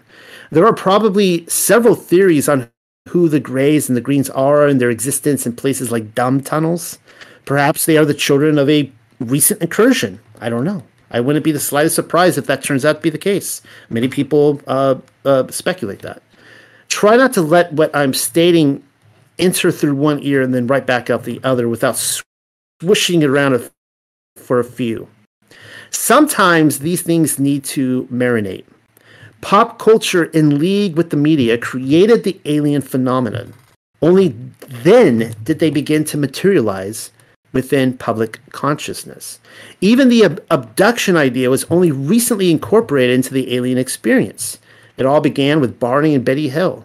On the night of September 19th, 1961, interesting enough, somebody in this group mentioned that they interviewed Betty Hill later in life. On the night of September 19th, 1961, the Hills became the first alien abductees in recorded history after having been followed home by a bright light on a rural highway. Their story, which they told first to a psychiatrist, then to the book and TV movie rights people, unleashed the floodgates of abduction stories to follow. For the longest time, the abduction experience appears to have been an American phenomenon. That's something that ufologists don't always really talk about. Now they're everywhere, but for the longest time, it was only happening in America, which is very strange. Do yourself a favor and don't come to the land of the free and the brave unless you want your ass prodded in the middle of the night, that sort of thing. I'm sorry if that was vulgar, but come on, that's what was happening. I read one number that claimed a whopping 2.5% of Americans have had a close encounter with the mothership. Huh? That's 3 out of 100 Midwesterners. With numbers like that, I should be able to call for a raise of hands at the next county fair and, on a good day, nab at least 100 farmers who've been taken up, though I've yet to meet one. Where are all these people? Pop culture icon Jack Kirby created his fair share of quote-unquote real-world manifestations as well, the most popular of which is the face on Mars. His landed in a 1958 comic book. It would take everybody's favorite liars at NASA to manifest Kirby's doodle with their 1976 Viking compositing, which now everyone says is a hoax anyways, but I think it was intended nonetheless. Kirby was born a Kurtzberg, by the way, in NYC of all places. His mother was a Bernstein, or a Bernstein. I checked. They were Jews of the Austrian variety. A few of you may be wondering what I mean by that. The Kurtzbergs may have originated from Spain, though Bernstein, or Stein, is a German name, telling us we have another puzzle piece to the Ashkenazi equation. Now, Jack Kirby isn't exactly a one-time offender. His uncanny ability to manifest a supposed reality from the comic book page is so recognized by the fanboys that I have seen it referred to as the Kirby effect. In his OMAC, One Man Army series, which I've never read, except to research this, Kirby depicted an evil dictator named Kafka, who was arrested in an underground bunker and then put on trial for a series of crimes. Why does that sound so familiar to our generation? Conveniently replicating those of the Iraqi leader Saddam Hussein. Look, I totally get the difference between predictive programming on the part of the intel department and the greater reality of our spiritual controllers pulling the strings from the rafters. I should have also mentioned the ship that sank. What was it? The I don't know, the Titan or something. That big ship that sank, and all of a sudden the Titanic sank. You know, it was in the book, whatever. I wrote about that. Though they are also in bed with the other, our spiritual controllers as well as the intel department. What I am trying to do here is show you that the higher dimensions employ the ever-evolving mediums of pop culture, backed no less by the occult, in order to manifest themselves into our own reality. There are enough modern examples to fill a book when it is the shift from medieval to Renaissance thinking that requires my present concern. The physicality of the principalities, if I'm phrasing that right, as well as the part they play in bringing the millennial kingdom to its swift conclusion, is what I'm mainly after in this particular exercise. The wastelands of the seraphim. I imagine the angelic world comes in a great variety of creatures, a whole zoo full, though when it comes to the class of seraphim, I have already given you the answer. They're dragons. The medieval artists got it right, and that says something about their spiritual insight. They were attempting to line the words up with the images. And then in the following pages, I will show you why I've come to that conclusion. That refers to my paper on the Wastelands of Seraphim. We've already gone through that. That's a video you can watch, though it's been greatly updated, and you could download that paper for yourself. All right, there's one more presentation I want to give tonight. Hopefully you guys are enjoying this. Got a lot of hopefully meaty information for you tonight. This is called Through the Looking Glass and the Singularity They Found There. Now, I was inspired to write this. This is a part of my Mandela Effect paper, just because so many of you have been asking me about Project Looking Glass. And, we've been talking about time travel for the last 2 weeks. And so I dug in and here's my report for you guys. Hopefully I will get an A on this. Hopefully I will pass the homework assignment on Project Looking Glass. There is bad news and then there is good news. Believe it or not, I have just given them to you, and it's in the title. After everything that has already been spoken in this paper regarding time travel, that would be the Mandela Effect paper, particularly the manipulation of time, I was asked by my readers to address Project Looking Glass and then give my opinion on it. Very well then, here is my report. The bad news is that Project Looking Glass appears to be a very real government program in which the elites are manipulating time in such a way that the events therein bend a knee in their favor. I will give more details on what it all entails in a moment. Because the good news is that what they ultimately found, or is what they ultimately found on the other side, a singularity event. It just goes to show that no matter how much they tamper with string theory, all possible outcomes in every conceivable multiverse leads to one solitary event. I wonder what that is. What we have before us is the story of free will versus predestination, and here is the ending. You may be able to make your own decisions in the day-to-day now, or can you? But ultimately, everyone will stand in the same courtroom before the same judge. Now, Project Looking Glass is an obvious reference to Lewis Carroll's Through the Looking Glass and What Alice Found There, the sequel to Alice's Adventures in Wonderland. Interestingly enough, the original title to Alice's Adventures in Wonderland was Alice's Adventures Underground. Like the CIA's MK Ultra program, steeped in Babylonian magic as well as Egypt's Book of the Dead, Intel communities love Wonderland imagery, and for good reason. Alice Liddell, whom the character of Alice was based upon, was related to Samuel Liddell Mathers, one of the Hermetic Order of the Golden Dawn's 3 co-founders, believe it or not. The other 2 were William Robert Woodman and William Wynne Westcott, all Freemasons, all 3 of them. That much is a given since Golden Dawn was a Masonic organization closely aligned with Helena Blavatsky and Theosophy. Other prominent members of the Golden Dawn include Bram Stoker and Sir Arthur Conan Doyle. He comes up, all these people come up in this research often, though the big one is none other than Mr. 666, Aleister Crowley, the Beast, and that's no coincidence. In true Crowley-esque magic, Alice is capable of creating a world in which everything is backwards.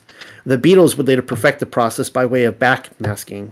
Meanwhile, in the mirror world, there are no straight logical paths as we know them by way of deductive reasoning. Events happen backwards, or in reverse order. Rather than there being a cause and effect, the outcome happens first and then the cause of it. We have already been there and done that with CERN's part in the time travel narrative and something called retrocausality. We think of our timeline as linear when in all likelihood, this current short season of deception may be a mirror world created by wizards. And of course, it needs to be said, aside from Carroll's inquisitive collection of pedophilic photographs, it has been well noted that later in life, Alice Liddell exhibited the recognizable traits of someone who had been handled in her youth, sadly enough.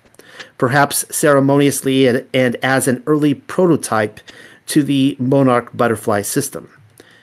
You might even say she quite literally took a tumble down the rabbit hole, as becoming detached from her conscious self is concerned. Which, of course, that's what the metaphor is of down the rabbit hole. So we talk about that a lot in the Truther community, like we go down the rabbit hole. Actually, it's a terrible metaphor because we're actually saying that we have gone through the process of being detached from ourselves. You know, our true self is up there and our conscious is down there. That's not a good analogy. The mirror as a source of magic and manipulation is a constant theme throughout mythology as well. Vulcan, or like Spock from Vulcan in Star Trek. Vulcan was the Roman Elohim of fire, which included his qualifications as the master metalworker. As a side project, Vulcan forged a magic mirror which allowed him to gaze beyond the dimension of time into the future and the past. He then gifted it to Venus, big mistake. He gave it to the hussy. In turn, the Elohim of love cheated on Vulcan with Mars. Boo. Using the mirror to calculate her means of not getting caught. We are constantly reminded that these are just mythological stories, but you and I know better. More than likely, the Romans possessed a similar device which allowed them to survey the best possible outcome for the empire's rise and expansion, as well as its health and longevity. Or they knew of past civilizations, such as as an Atlantean one, which did. Perhaps one thing they all held in common, aside from a plethora of possibilities, was an inevitable singularity event. What I'm saying here is that it is quite possible that the Romans, according to their own mythology, had technology like this, where they could look into some sort of mirror, looking glass, and they could see all the possible outcomes, how they could use it to their benefit, but maybe it all led to a singularity event they couldn't escape. Rome would be destroyed one day. They couldn't escape that, no matter how much they tried. And that's the good news. Really, the scrying mirror can notably be found in nearly all cultures throughout history. Merlin was said to have one such mirror, purpose with keeping Camelot on track. And John Dee, the original 007, which I mention every so often, communicated with the angels through an obsidian stone of his own. And I've said this before, I've been able to see that obsidian stone in Oxford. You can go see it for yourself. An Elohim of the Aztecs, his name was Tezcatlipoca, whatever, the big T, I don't know how to pronounce that, was known as the Lord of the Smoking Mirror because of the polished obsidian through which he communicated. With Snow White, this is one of the Mandela effects we talked about, the Brothers Grimm have their own magic mirror story to tell. I'll undoubtedly return to it another hour because the Walt Disney version has become another mugging victim of the Mandela effect. The interesting turn of events in their Germanic fairy tale is not so far removed from your cautionary stage play, typical of Greek or Roman mythology.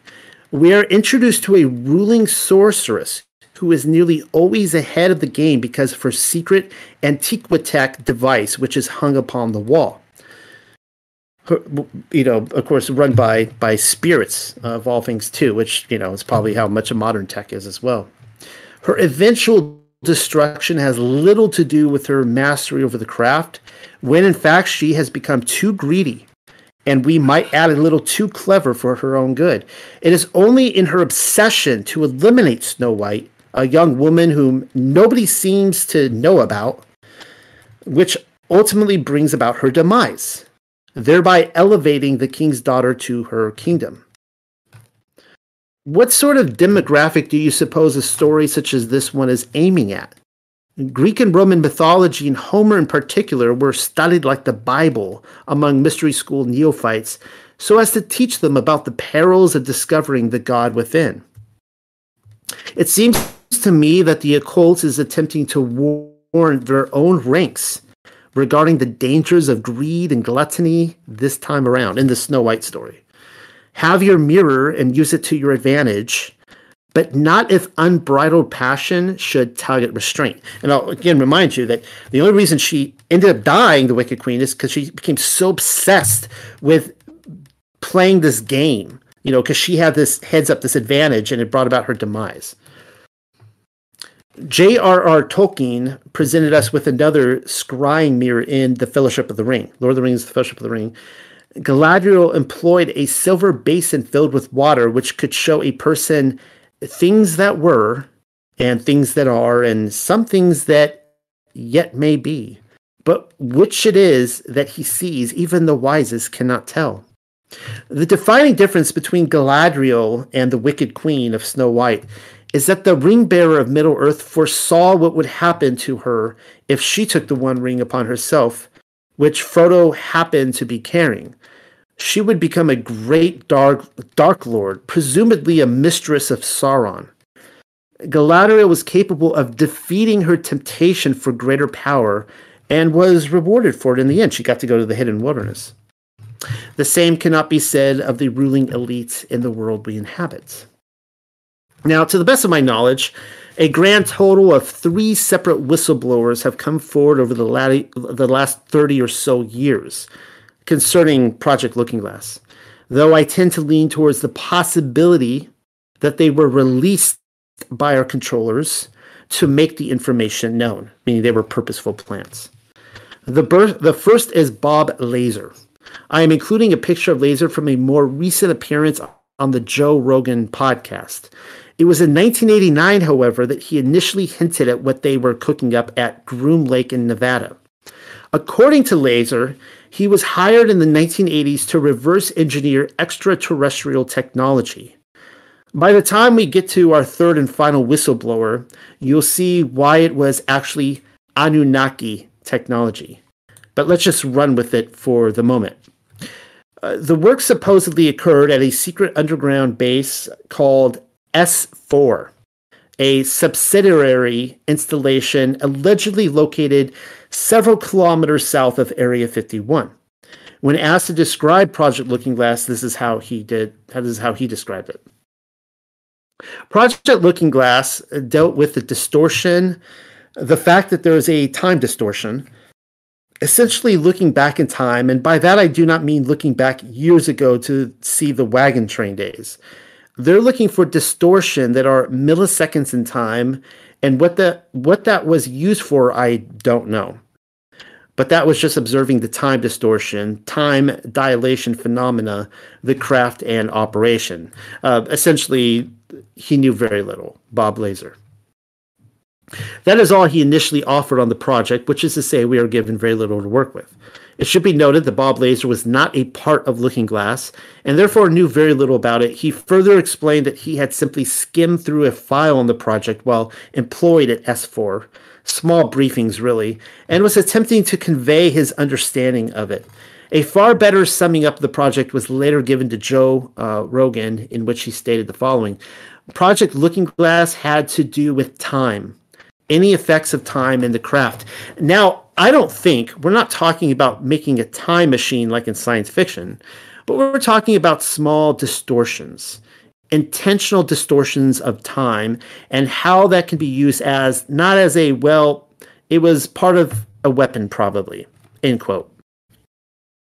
I particularly like the part where Lazar revises his description of the top secret operation halfway through a statement. It happens all the time, and I even do it sometimes. He had started to describe Looking Glass as something other than a weapon, but then course-corrected his own understanding of what's going on, because at the end of the day, it is very much a loaded gun with the smoking barrel pointed directly at us.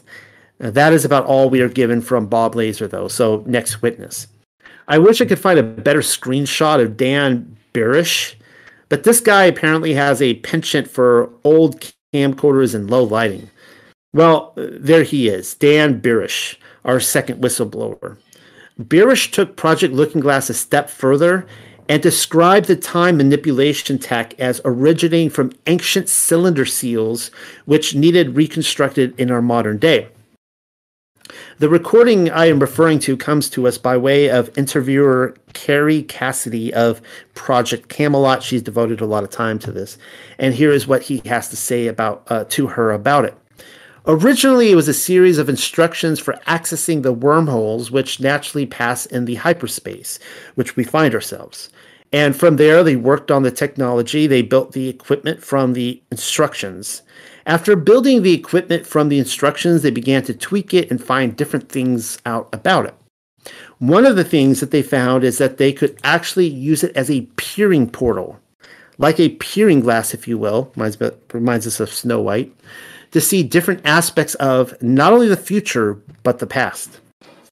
When asked by Cassidy if the cylinder seals were of Sumerian origin, Birish replied, I would say that they slightly predate Sumerian time frame, but that some of the information which came down from cylinder seals that slightly predated the Sumerian time frame were then recopied in Sumerian seals as well. And those cylinder seals, to the best of my knowledge, have all been obtained. Some of them from Iraq, some of them from Egypt, some of them from other countries where they were being stored. And this is literally like the plot line to Stargate, if you ever watched that. It's pretty much the same thing. Birish often described the Looking Glass tech as a Stargate and a portal, though he doesn't do so in the provided quote, but he regularly refers to it as a Stargate. And anyways, that right there is our Anunnaki connection. Bob Lazar may have spoken about aliens, but Birish had the insight to assign ancient aliens as agents. The ancient alien discussion is practically a literary genre by this point. Though, as my reader already knows by now, our attention is ultimately directed to the Watchers episode in the Book of Enoch. For those of you still needing caught up to speed, the Anunnaki Watchers arrived from the starry realm to rule over a pre-Diluvian humanity, bringing with them the mysteries of heaven. Well, the magic mirror appears to be one of them. All the New World Order had to do was assemble these cylinder seals held in various regions of Mesopotamia, probably under the direction of the same Anunnaki, who have finally been released from their underground prison in this short season. The third and final whistleblower is somebody named Bill Wood. This guy is really interesting. He is shown here being once again interviewed by Carrie Cassidy of Project Camelot. Slightly better lighting this time around, but we can do better. Among his talking points in all of this was the 9/11 false flag attack, specifically that a Tomahawk missile was used on the Pentagon, and he would know something about that, wouldn't he? Bill Wood was in the U.S. Navy from June of 1991 until June of 2001. He left, interestingly enough, right before the 9/11 attacks, working with Tomahawk missiles as a member of SEAL Team 9. At some point during the 90s, probably during the Clinton administration, Wood claims to have been contacted by the White Hats, as he calls them, whom he also refers to as Oath Keepers. The good guys with top-level security clearance, in his words, also adding they derived from the military, but any number of alphabet agencies, and that they're furthermore the Patriots, whom our government would classify as terrorists. I, for one, will reserve my own judgment on who the good guys are, and have in fact already given that opinion when commenting upon the checkerboard dualism of Kek, the androgynous deity of Egypt. I think we went over that a couple weeks ago. The wizards of our realm may assign the left and the right hands to light or contrarily to the opposing darkness, but in the end, they are all practitioners of magic. And if I'm not mistaken, Bill Wood was brought in to help manipulate the construct to the advantage of his employers. Let's not overlook that fact. Perhaps I am wrong, and he was really working as a double agent of sorts, intending to find out information about their schemes and frustrate, perhaps even dismantle their operation, though I wouldn't hedge my bets on it. I'm getting ahead of myself again. Wood's involvement with the Looking Glass Stargate was in dealing with what he described as the 2012 problem, so follow along. And here is basically a whole page of his direct quote.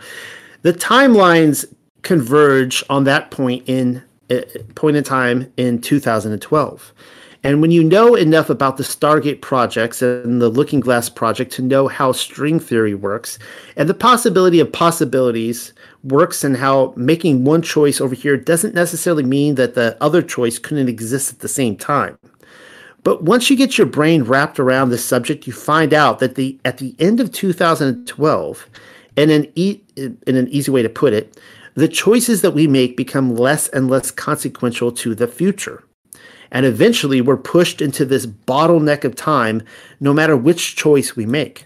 And that's important to the people that had access to Looking Glass, because they would use Looking Glass knowing the choices that they would make, and the future would pop up. And when we started using a computer to say, well, if we make this choice, it's 79% possible that this scenario happens, and 23% are possible, or whatever, or I'm using round numbers, that this scenario would happen. The understanding at the time was that was realistic. However, if you go down the road further and free will continues to exercise itself on this game, that 79% possibility sometimes changes very, very fast. But if you look at the situation in a point of time, it seems very realistic that that's the greatest possibility. What happened was people, very smart people, began to figure out that something big was coming. Something so that all the possibilities of all the future scenarios, of any choice, any possibility that was fed in and observed through the Looking Glass, inherently ended up in the same future, and no decision, no possibility change past a certain point. That's the big secret. And so, summing this up, beginning with the ominous date of December 21st, 2012, the elite discovered that all possible outcomes within the free-ranging multiverse of string theory ultimately led to the same end game. Something was coming beyond the horizon which didn't work to their advantage, and there is no escaping it. What is this singularity which Wood hinted at? He couldn't outright say. It's not like he didn't ask his employers about it, though. Rather difficult solving a problem regarding the inevitable contraction of timelines if he's not given the precise details. Everyone who has that information, he quickly adds, are sent into a blind panic, and this is what he says. It's been forecast. It's been predicted. It's been fed to us in a slop trough of what they want us to believe will happen. However, they don't have control over what happens. They only have control over the reaction. And it seems that no matter what they try to do to cause their desired reactions, it's going to have an opposite effect. It's an evolution of consciousness that cannot, will not, and no matter what decisions or possibilities are injected into the equation, eventually it all resolves down to us all learning the truth and becoming aware of this massive dam of lies that has been built that keeps us from knowing massive volumes of information that we should otherwise possess. To the best of his knowledge and from all the intel that he was capable of gathering, the post-2012 event is what Woods believes to be the awakening process. Mass consciousness. At first, he thought it was the end of the world, which he was called into frustrate. But now, according to his interviews, he believes it's the end of their world. And think of all that has happened since 2012. In 2001, the blinding arrogance of our controllers, and in fact, their total disdain for the slaves they rule over, was put on full display with the destruction of the Twin Towers in New York City. They went full retard and hoped nobody would notice. Or you might say in biblical terms, pride goeth before the fall. Only afterwards were they let in on the true consequence of their actions. The singularity event will be one in which humanity wakes up to their lies. Actually, there are two given scenarios. One synopsis, according to Wood, is one which most people would understand to be an ascension or an evolution of consciousness that brings humanity out of the cocoon and turns us into a butterfly. It's a little creepy knowing about the monarch butterflies, but whatever, let's just go with that. It's an age of Aquarius thing and what they're aiming for. The best they can do is continue to lie and lie and lie, as any pathological liar would know to do, and it's what they do very well at, hoping to cover their tracks while ironically wakening everyone up to their deception in the process, thereby making their psychological operations a self-fulfilling prophecy. Timeline 2, however, enlists some kind of major global catastrophe that drives the elite underground in hopes of survival. And we know what this event's going to be. And now you know why they're building the underground tunnels. Our controllers have foreseen what is coming. Either way, the war is already won. They lose. And he says, it will be a new beginning, an end of this reality, the beginning of something that we can't even possibly understand based on the level of our beliefs currently. But when all that information comes flooding out, there's going to be no denying what's true and what's a lie or what's illusion. We won't have the choice to believe that 9/11 happened because of a bunch of terrorists, because we'll know exactly what happened. Basically, what we're experiencing right now is two master chess players sitting at the board. I found this part really interesting. One of them looks down at the board and sees that he's in checkmate in 7 moves. And he looks across at his opponent and he knows that his opponent sees it too. So there's no getting out of it. So at this point, the loser can only prolong the game. The game, both players know the game is over. Yup, Bill Woods actually went there. He described his story in terms of a celestial chess match between two opposing forces. He doesn't outright say who they are, but he needn't have to. You know, and I know, and very soon everyone will know as part of the Singularity event. Based on the very rules of the game, the bad guys have already lost, and the good guys have won. Sure, there's moves left on the table, but those moves are being forced by the victorious player. Many would suppose the loser should just give up, but that goes against the very nature of the game. The only way to avoid the inevitable, checkmate, is if the winning player makes a mistake. And so, for the individual bleeding out, there is always hope. Best to keep at it until the all-consuming fire of Elohim rains down, bringing a swift end to their schemes. December 21st, 2012. I don't know if you recall where you were on that particular date. I actually remember driving in the car and listening to it on the radio. That Miami, the world came to an end, but it happened to be the winter solstice. That's the very day when the sun sinks to its lowest point on the southern horizon. The sunlit hours are cold and short. It remains there for 3 days before rising again towards its annual northbound trajectory. Not a coincidence either that C.S. Lewis, I'll say that again, C.S. Lewis, had Aslan die and resurrect again during the winter solstice in The Lion, the Witch, and the Wardrobe. How do I know that? I don't. The suggestion is simply given to us for anyone paying attention. Lewis goes out of his way to bring Christmas to Narnia on the very day when the 100-year spell of winter is broken. The witch protesting, invoking her right to the deep magic at the dawn of creation. Aslan knew of the deeper magic before the dawn of time. I think that was supposed to be one sentence right there, and somehow that became two. In one swift move, he defeated her. Did Lewis take inspiration from Satan's short season in Revelation 20? Again, his death and resurrection coincided with the winter solstice, thereby heralding in a new Camelot age. Is that what happened in 2012?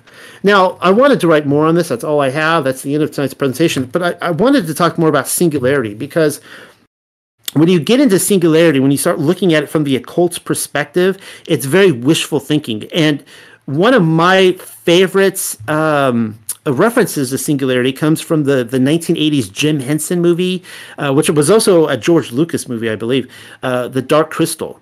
And in it, if you remember, there's there's like the good guys and the bad guys, and 1,000 years have gone by. There's your 1,000 years again, and because of the shattering of this crystal, it created this checkerboard dualism of the good guys and the bad guys.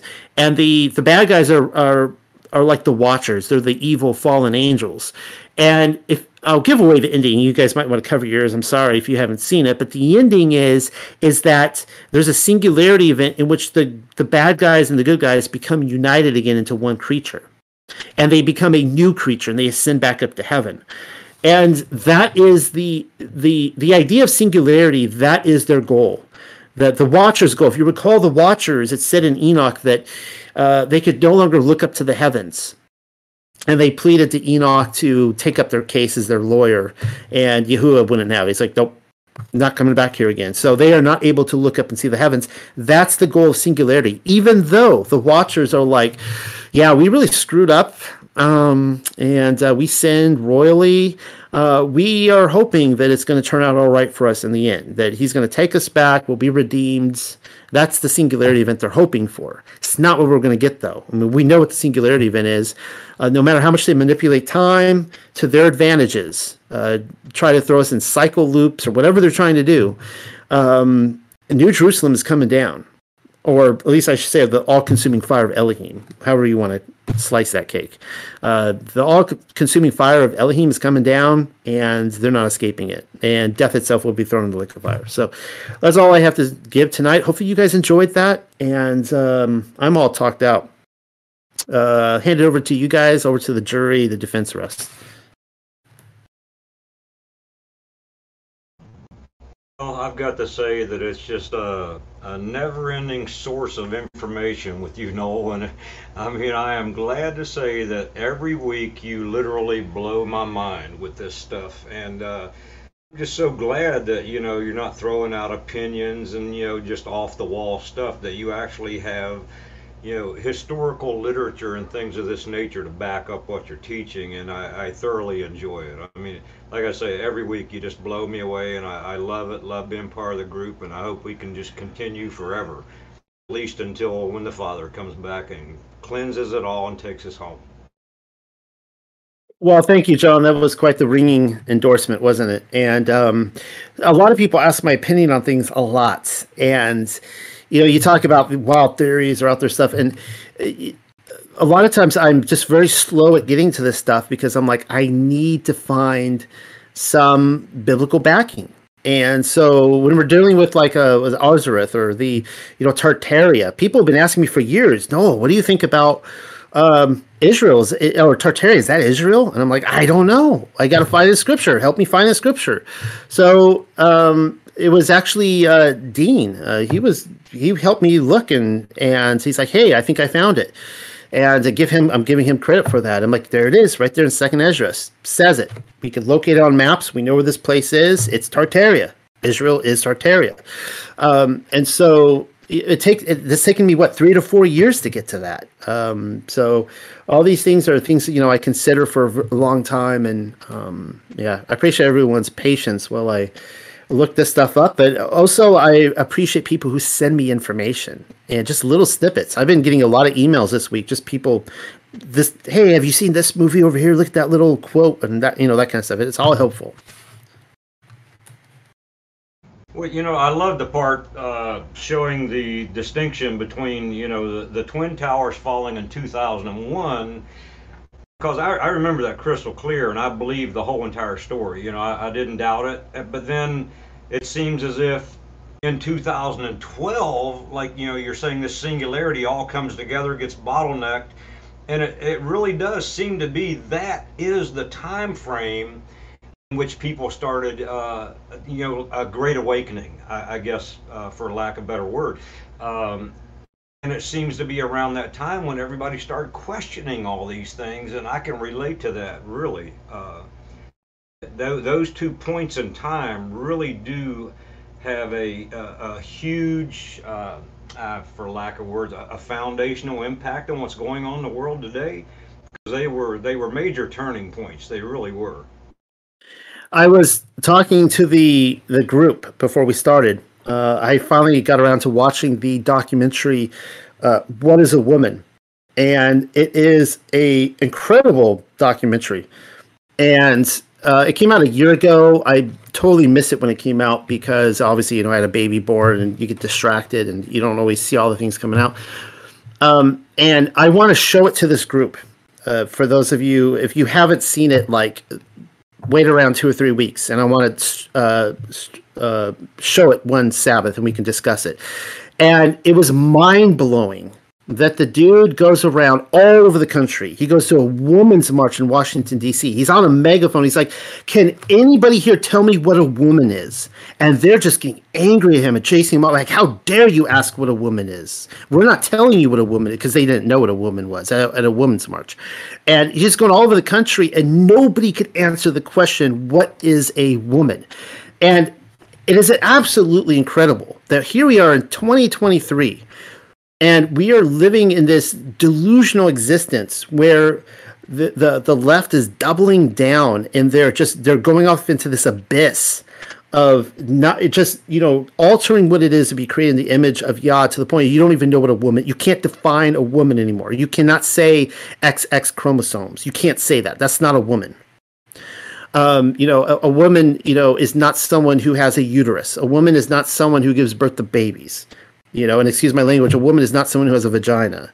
That is not a woman anymore. They can't tell you what a woman is. Now, I bring this up because it's the same thing happened right around 2012. Some people might say 2009, 2010, but right around then is when this great mass awakening happening. That the flat Earth came about. That what Rob Skiba used to refer to as the Ephraim awakening. That took off, just tons of just people coming to consciousness. But on the flip, you have people veering off into this total fantasy world. I mean, you guys were there through COVID, and the imaginary invisible enemy that everyone was just petrified of and going around wearing masks because they were so afraid of this disease. And then you have, they're all like, they don't even know what a woman or a man is anymore. And you have like two things happening. You have these roads diverging where there are a great number of people coming to awareness of truth and the deception.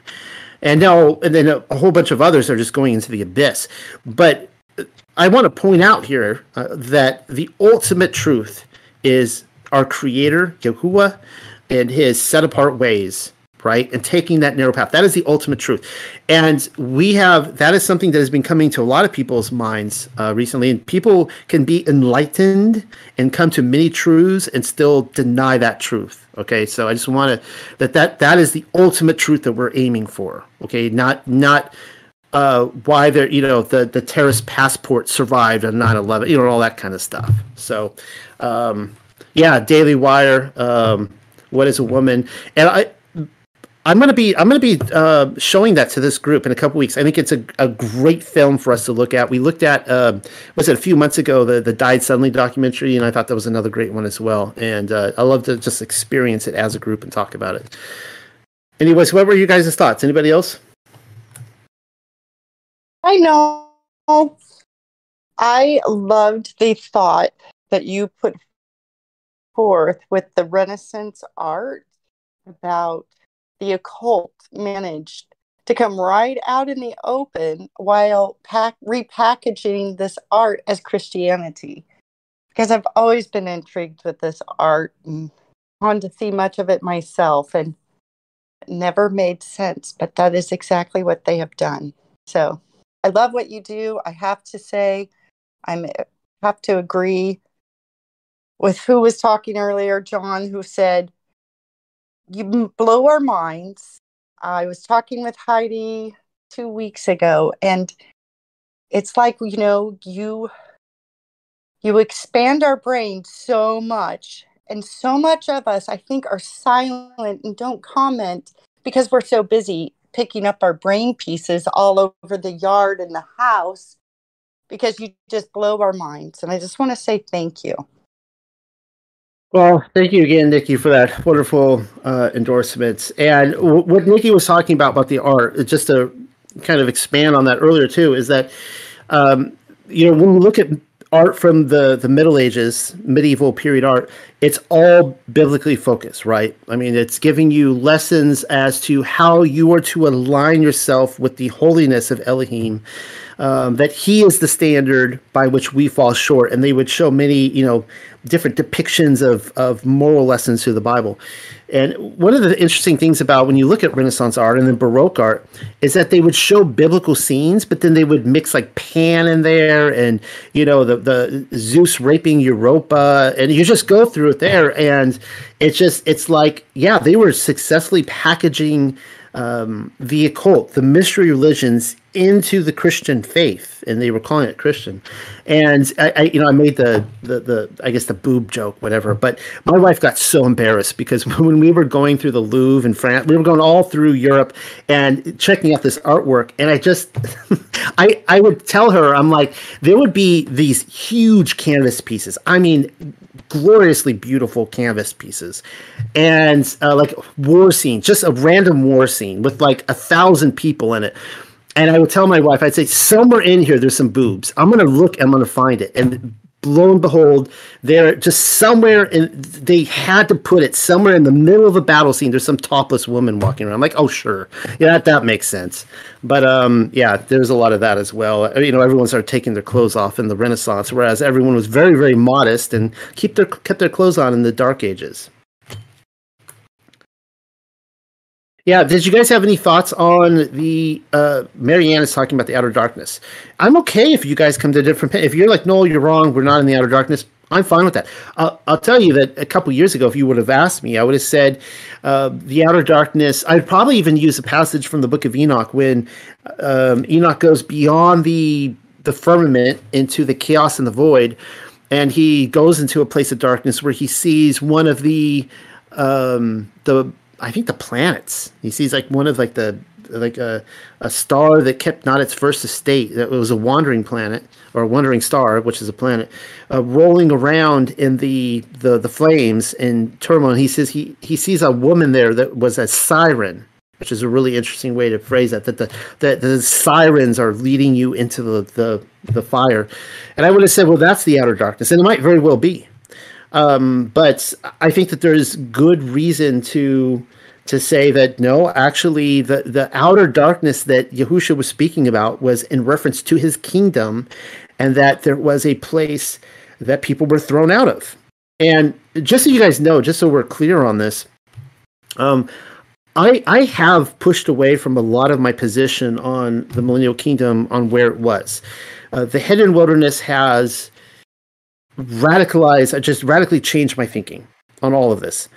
And so I think in terms of history, let's just take the 1,000-year chunk of time from 500 to 1500. Okay, let's just say that was the millennial kingdom. We don't really know. I don't really know. I'm just putting that out there. 500 to 1500. Okay, on the official timeline, and that there was something spiritually really going on in the world. There was Tartaria. There was these beautiful cathedrals and all that kind of stuff. But I think that the hidden wilderness is where it's at. And I think that is where the millennial kingdom happened. That was the place to be, with the giant grapes and all that kind of stuff. And so the kings of the earth were going there, stuff like that. But the consciousness of what was going on, the spiritual consciousness, opened and closed with the hidden wilderness. When it was revealed, the rest of the world knew about it, obviously, and it was closed off and they forgot. They don't remember anymore. And so I kind of think that maybe a lot of there is some truth to official history. Maybe people, this was a violent place. Maybe people were killing each other. Maybe people were choosing not to live according to the kingdom of heaven, if you guys get my drift. So it's in a way that this was kind of always the realm of the outer darkness, even if the hidden wilderness was exposed to people at one time. It was always a place where people could choose to sin.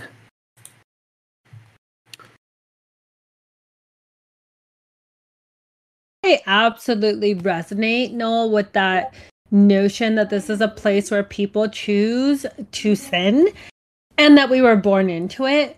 I had mentioned earlier when you were talking in your paper, in the chat, that even as a child, I remember saying things like, okay, if you were disobedient and you didn't know the scriptures, how come I can be blessed? Like, how is it I get to understand these things and you don't? And it would just infuriate like the pastor or the whoever I was talking to.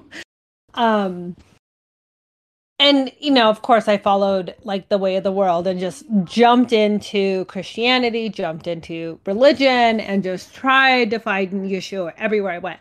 But, I've always had this notion reading the 10 Commandments, and I think that's why Yeshua brought me back in to the Sabbath with the 10 Commandments, because when I read that your children, I am a jealous God, right?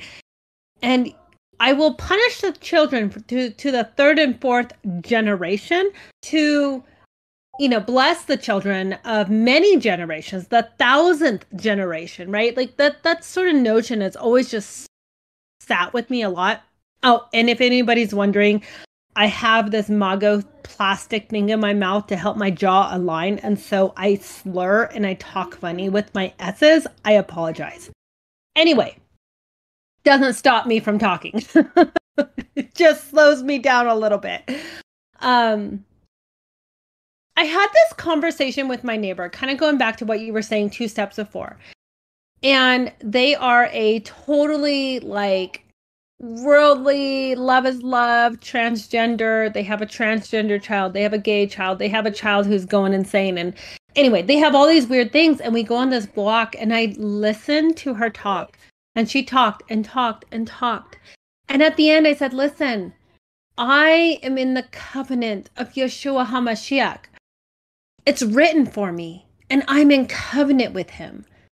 But I understand where you're at. And I love you. And I love your children. I don't agree with anything you've said. but I love you. Do you get that? And she looked at me and I don't even know if she really knew, but we're still kind of friends with the kids at a distance and with boundaries. But she still messages me, hey, can your child play with so and so? And I'm like, well, we'll see. We're kind of sick today. But I feel like there's this human interaction. There's like all of these things going on, and there's this human interaction that's always missing. To go on that walk with your neighbor who is like got the gay kid, the trans kid, and the kid who's on drugs because he tried to kill himself. Like, you know what I mean? There's this human interaction that has to happen, especially with us moms. I mean, all this stuff's super cool and interesting, but when it comes down to that nitty gritty, it's always about, do you love your neighbor? Do you love your enemy? So anyway, that's just my heart and soul. I probably won't be able to speak again tonight because I have children everywhere and I just came and hid in their bedroom. So I will happily listen to the rest of the conversation. Thank you, Stephanie. And Sarah E. wants to talk. Before you jump in, an interesting comment was made by Michael in here. And he asked a question. I'm bringing this up now because if I don't, I'm glad he asked it, because if I don't respond to this or ask the question, then it will come up by basically everybody from here throughout eternity. And he says, are we weeping and gnashing now? That's a good question, because if you're in the outer darkness, there's supposed to be weeping and gnashing of teeth. Now, that received a lot of responses from different people. Everything from many are, most definitely. Those who do not know, yeah, definitely are. And Douglas says, my dentist would say so. Ha ha ha. And what I would like to point out is that I think that the weeping and gnashing of teeth seems to be a reference to it seems to be an ongoing thing, but it seems to be directly referencing a generation that is when the kingdom either arrives or whatever. There's an event where they are thrown out of the kingdom. They are thrown out into the outer darkness where there's weeping and gnashing teeth. So if you basically were, a good example of this is like the 5 foolish virgins and the 5 wise ones. There was weeping and gnashing of teeth for those that didn't make it the cut. Like, they see the party happening, they see the doors get locked and they're on the outside and they're not in there. They know what they missed. And so I could see that I could see a generation, I don't know, 200 years ago, 500 years ago, I don't know when, but a generation of people where they were literally weeping and gnashing their teeth at what they lost. They rebelled against the kingdom, and then Yahuwah's like, or you can say Yahusha HaMashiach is like, fine, I'll give you the desires of your heart. Here you go. And he gets up, picks up, closes shop, at least, puts the darkness there, and they're weeping, gnashing of teeth, mourning. I could see that happening. So anyways, Sarah E. wanted to say something. Oh, okay. She says her microphone isn't working. So she says, my question was, what do you think about the outer darkness being a different dimension from the millennial kingdom? That's interesting, right? Since we've been talking a lot about that, different dimensions recently.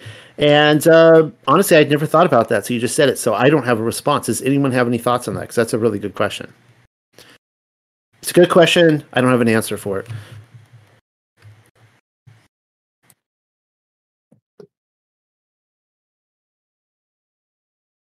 Well, okay. I guess I can chime in for a second before we check out here. I think basically it's all spiritual. When we read, for example, the parables, I'm going to paraphrase this, when Messiah was teaching to the masses, and he literally said, when he was explaining it to his apostles, because they pretty much, after it was over, they're like, what in the world are you talking about? We don't understand what you're saying. And he said, well, not one word do I speak to the masses with understanding. For you, basically he's saying, here, I'm going to explain it to you.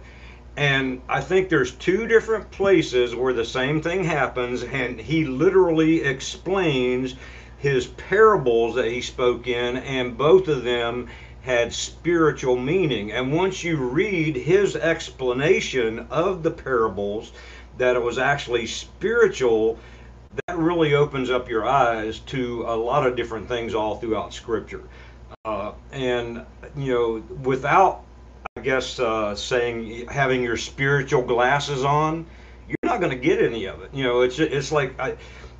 It's like this phenomenon where people grab the Bible, and unlike any other book, they will just open it up at random anywhere and they start reading it and they're just completely lost.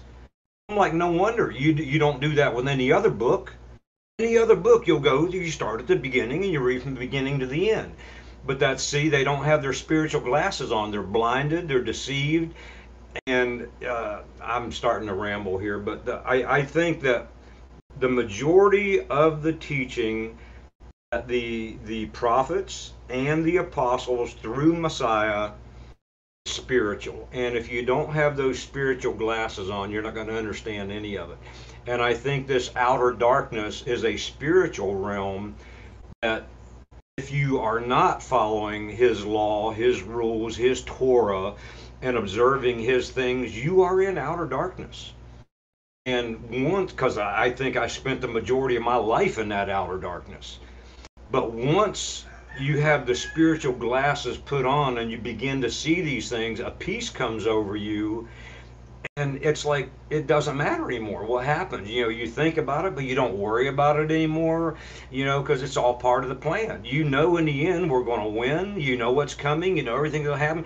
And it brings a peace like there's nothing else like it in the world, And it's so hard for us to try to take the scales off and the blinders that people have on because of the darkness of this world that they're living in.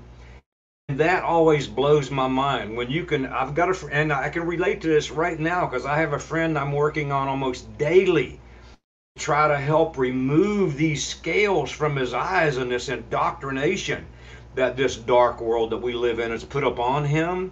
And it is so hard. It's like one little piece at a time gets peeled off and he begins to see, but I can't see that. I just don't get it. And I'm like, why?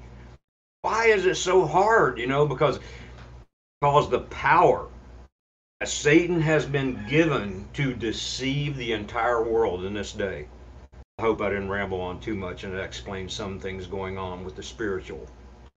No, John, that was really good. Thank you. Mary Ann wanted to jump in. Before she does, I wanted to just comment on some of the exchange going in here, which is really fascinating.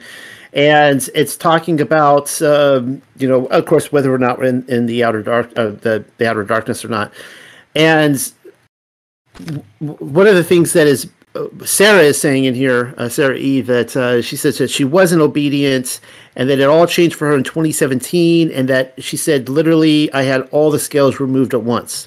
All right. Now, and the context of this was, obedience and that kind of stuff. Now, she chose obedience. All right. Now, I want to point this out that we talked about the scales being removed. For me, it was literally scales like that. It was literally a light switch. I've told you guys this before. I was in my church Sunday morning, April 2015, and I am dedicating my twin boys, Eric and Ira. I'm standing there on a row in front of the church. A pastor friend is next to me dedicating his daughter, and there's a few others.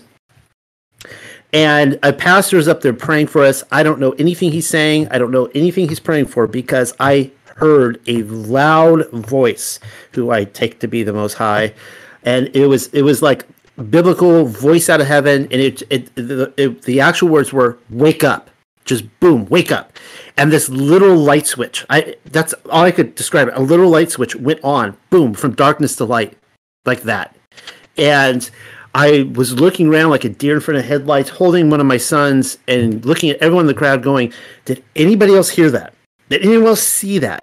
Was there light switches that went on here? And everything changed overnight. Now, I say this because I have seen this happen with other people too. I have seen other people presented with the truth and they see it, they recognize it when they see it, and they start going into a panic mode because they don't like. It's almost like I've said this, many times over, that the argument over the flat Earth versus globe Earth has nothing to do with the shape of the Earth. Very little, I should say. It has everything to do with the shape of humanity, because it's not hard for a lot of Christians and others to look in the Bible and go, yeah, it's a flat earth book. It's not that hard for them to do it. What they start freaking out because they look at the globe and everything contained within the globe, and they realize they don't want to give that up. They don't want to have to give up their life. They don't have to give up the idols that they love. And so I have seen people wake up and the scales fall off their eyes, and then they quickly put it back on again. And that's a very dangerous position to be in, because Yah does hand us over to the desires of our heart. He's like, that's what you want? I'll give you the delusion. You can have delusion. So, yeah, if we are in the darkness, Yah can show us the truth, and we could choose to stay in the darkness. But, okay, someone else is going to talk. No, I was just going to say on what you're saying there, yes. I mean, like, when I read, the fourth commandment, or the Sabbath commandment of remember, it was such an audible voice. I was like, why did my children hear that? Right? Sitting at my kitchen table. What if, because we're coming up on Passover, what if this community, and I've had this idea, this thought, this what if thought in my head for a while, what if we pray for those around us to come to that conclusion, to hear that voice, be it a still small voice or a loud, audible, like in your face, cut through all the crap, right? Kind of voice. Because that's how it felt like for me. It did not feel like a still small voice. It was more like, knock me on my feet. I'm off my chair. Like, oh, right? What if we prayed for the people in our lives and we just took like the small circle around the people in our lives to have that encounter with the Ruach, with the Father, with Yeshua coming down and saying, listen to me, listen to my voice. It's been speaking for eternity, and pray for them by name every day, right? And I've prayed for multiple people and I've seen amazing changes. But what if we took this time, this next year as a community? There's 50 people in the chat listening? What if 50 people took that time and said, every single day when I wake up, I'm going to pray for these 10 people. I'm going to pray for these 20 people or these 12 or whatever. And there's easy ways to do that. You just record your voice, post it on a YouTube private thing, and listen to it every single day and just press play.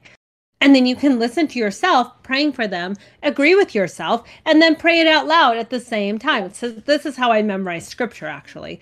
But what if we did that for praying for those people around us to see what we have seen, right? The desperate measure of our heart, so they can see too and be brought into the kingdom, right? Because that's the whole point, is to bring those that we love and those around us and those that we don't love yet into the kingdom, that they may see.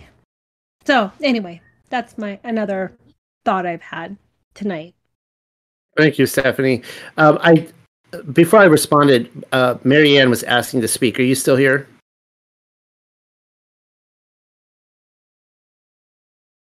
Yes, sorry, it took me a second to unmute here. So yeah, I had a couple things. And this was the outer darkness part is just something I'm going to dig more into. But thinking about, and I think it makes sense that we could be in the outer darkness. And with regards to where the reign is now, where the city is now, I don't really know. I don't have an answer for that. But it just reminded me of just thinking about how we all, like, obviously all of us here have come to Torah and have, heard, like you actually heard audibly, Noel, to wake up. And many of us heard that, whether it was audibly or not, but we were kind of heard that and responded to it. So I read this recently in Isaiah chapter 2, and it was talking about in the latter days that the mountain of the house of Yahuwah is established on the top of mountains and shall be exalted above the hills, and all nations shall flow to it. So I don't know, that could be about the millennial kingdom. But after that, it says, and many people shall come and say, come and let us go up to the mountain of Yahuwah, to the house of Elohim of Jacob, and let him teach us his ways and let us walk in his paths. For out of Zion comes forth the Torah and the word of Yahuwah from Yerushalayim. So I think the interesting thing here, and this was just made it like, it just hit me when I read this recently, it was just that the Torah comes out of Zion and Zion, that's where it comes from. So all of us that have heard it have heard it coming from Zion. Like it just, to me, just like stuck out that like that's a personal connection. It's like, you know, I pick up a phone, I call my mom, I'm personally calling her, she receives that call to me. Like I just saw it in a different way that like Zion, wherever it is right now, wherever they're established, has made these calls to us, and like all of us that heard the Torah, that's like a connection, because it tells us there that that's where the Torah comes out of. So if we've heard it, we've woken up, that's just like, I don't know, it just felt like a personal connection. Like lately I've been taking the word, a lot of the prophecies are, you know, sometimes figurative, but I think they're a lot of times they're literal. They're like, his word is literal. When he says something, it's like literal. So I thought that was interesting to share. And then one other thing we looked into, especially since today is April 1st, we were looking up earlier about the calendar and switching from the Gregorian calendar to the Julian calendar to the Gregorian calendar. And this is switching topics to how I think there was the person that you quoted from who said that they were looking for small distortions in time.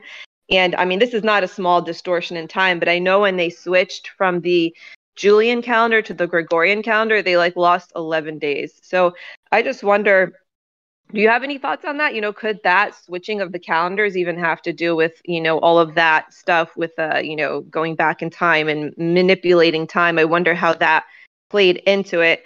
And then also, since today's April 1st, I'll post this here. I found something earlier that talked about what, here, let me post it. Talked about what April Fool's Day was, and that's the day that like when they switch calendars, and New Year's was around April 1st. It says on the Julian calendar, and then those that still celebrated it were called fools. So I thought that was interesting. We actually kind of went through and researched all the points in this little meme and found that they were pretty much true. So I thought that was interesting. But that's really it. I'm curious your thoughts on that. So what you said first about the transmission from Zion was beautiful, and I know people listening to that were just blown away by that, and that they're actually like, you know, speaking to us from wherever Zion is, and I loved it. Nothing to add to that, other than that, I'm totally using that material, and I'll be looking at that. The Julian to the Gregorian calendar and how that plays with distortion in time is something that I never thought about before. Yeah, I don't know. But does anyone have any thoughts on that? Those are some really great, Marianne. Those are some great thoughts you had. Just because I don't have, you know, an answer, I don't want to just, you know, talk out of my butt, right? Like, I don't have an answer, but those were very good thoughts. No. Before we move on, I just wanted to tell you a story that happened in 1996. Can you hear me? Yes. Okay, great. I was working as a freelance security guard in a parking lot of a restaurant in Portland called the Buffalo Gap.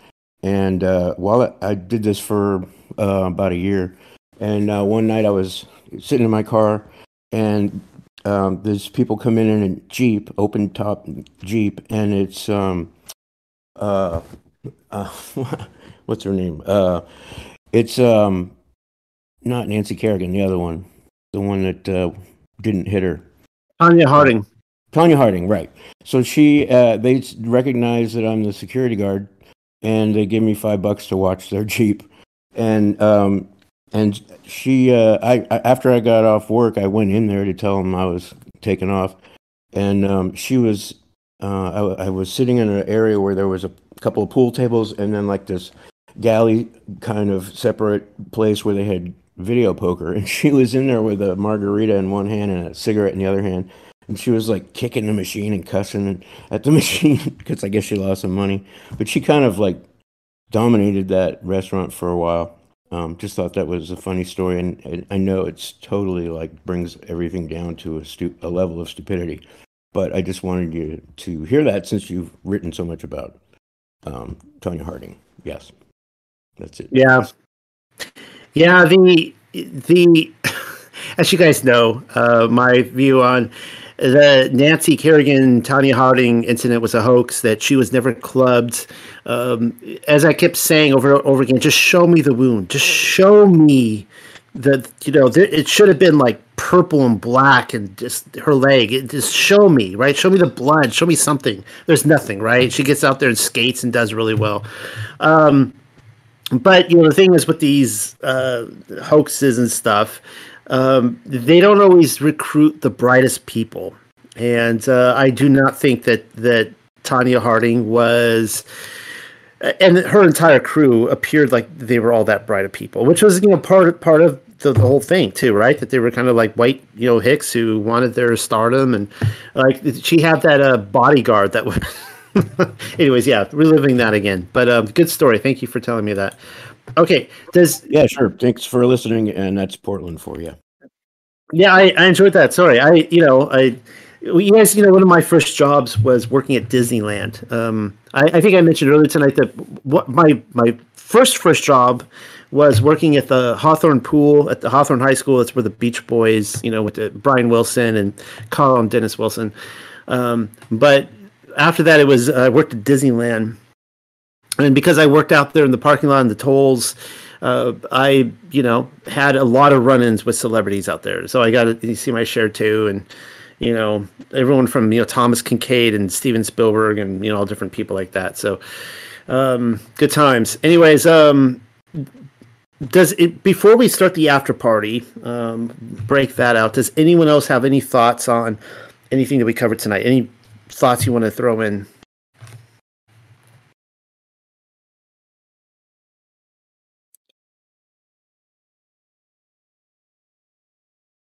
I thought it was interesting last week that we we talked about some crazy things last week, and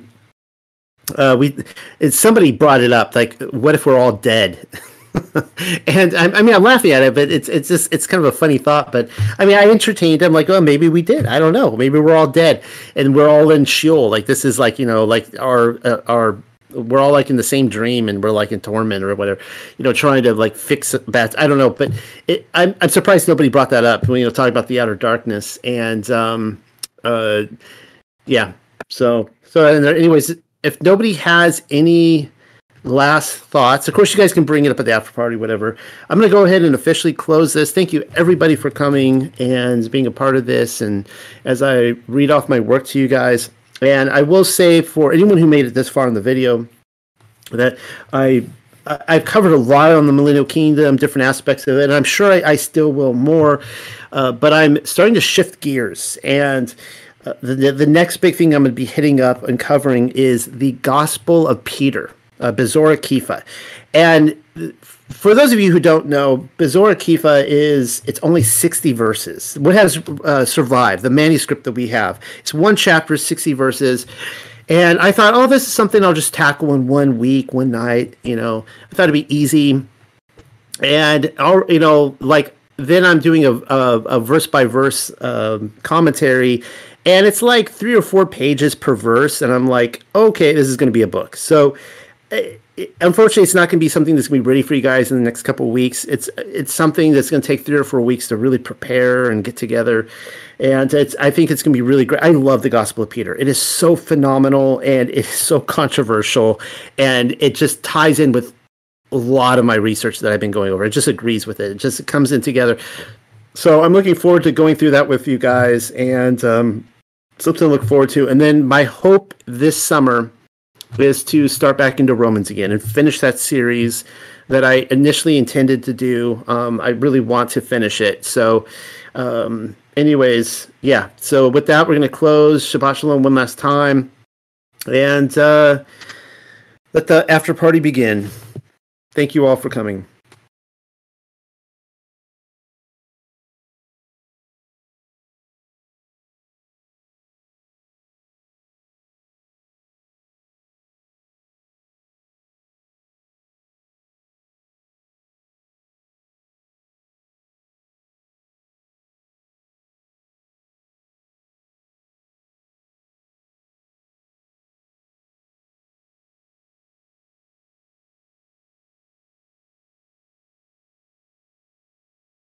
Yeah, you guys are talking about this. Y'all changed his mind. He seems to a few times. There's one where he repented of making mankind. That's in Genesis.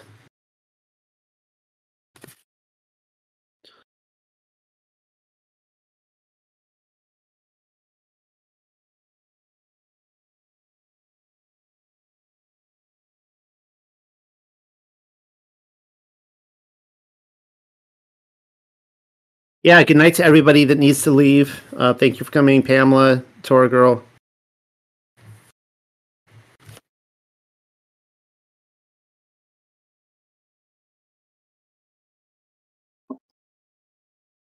I have a comment. Comment away.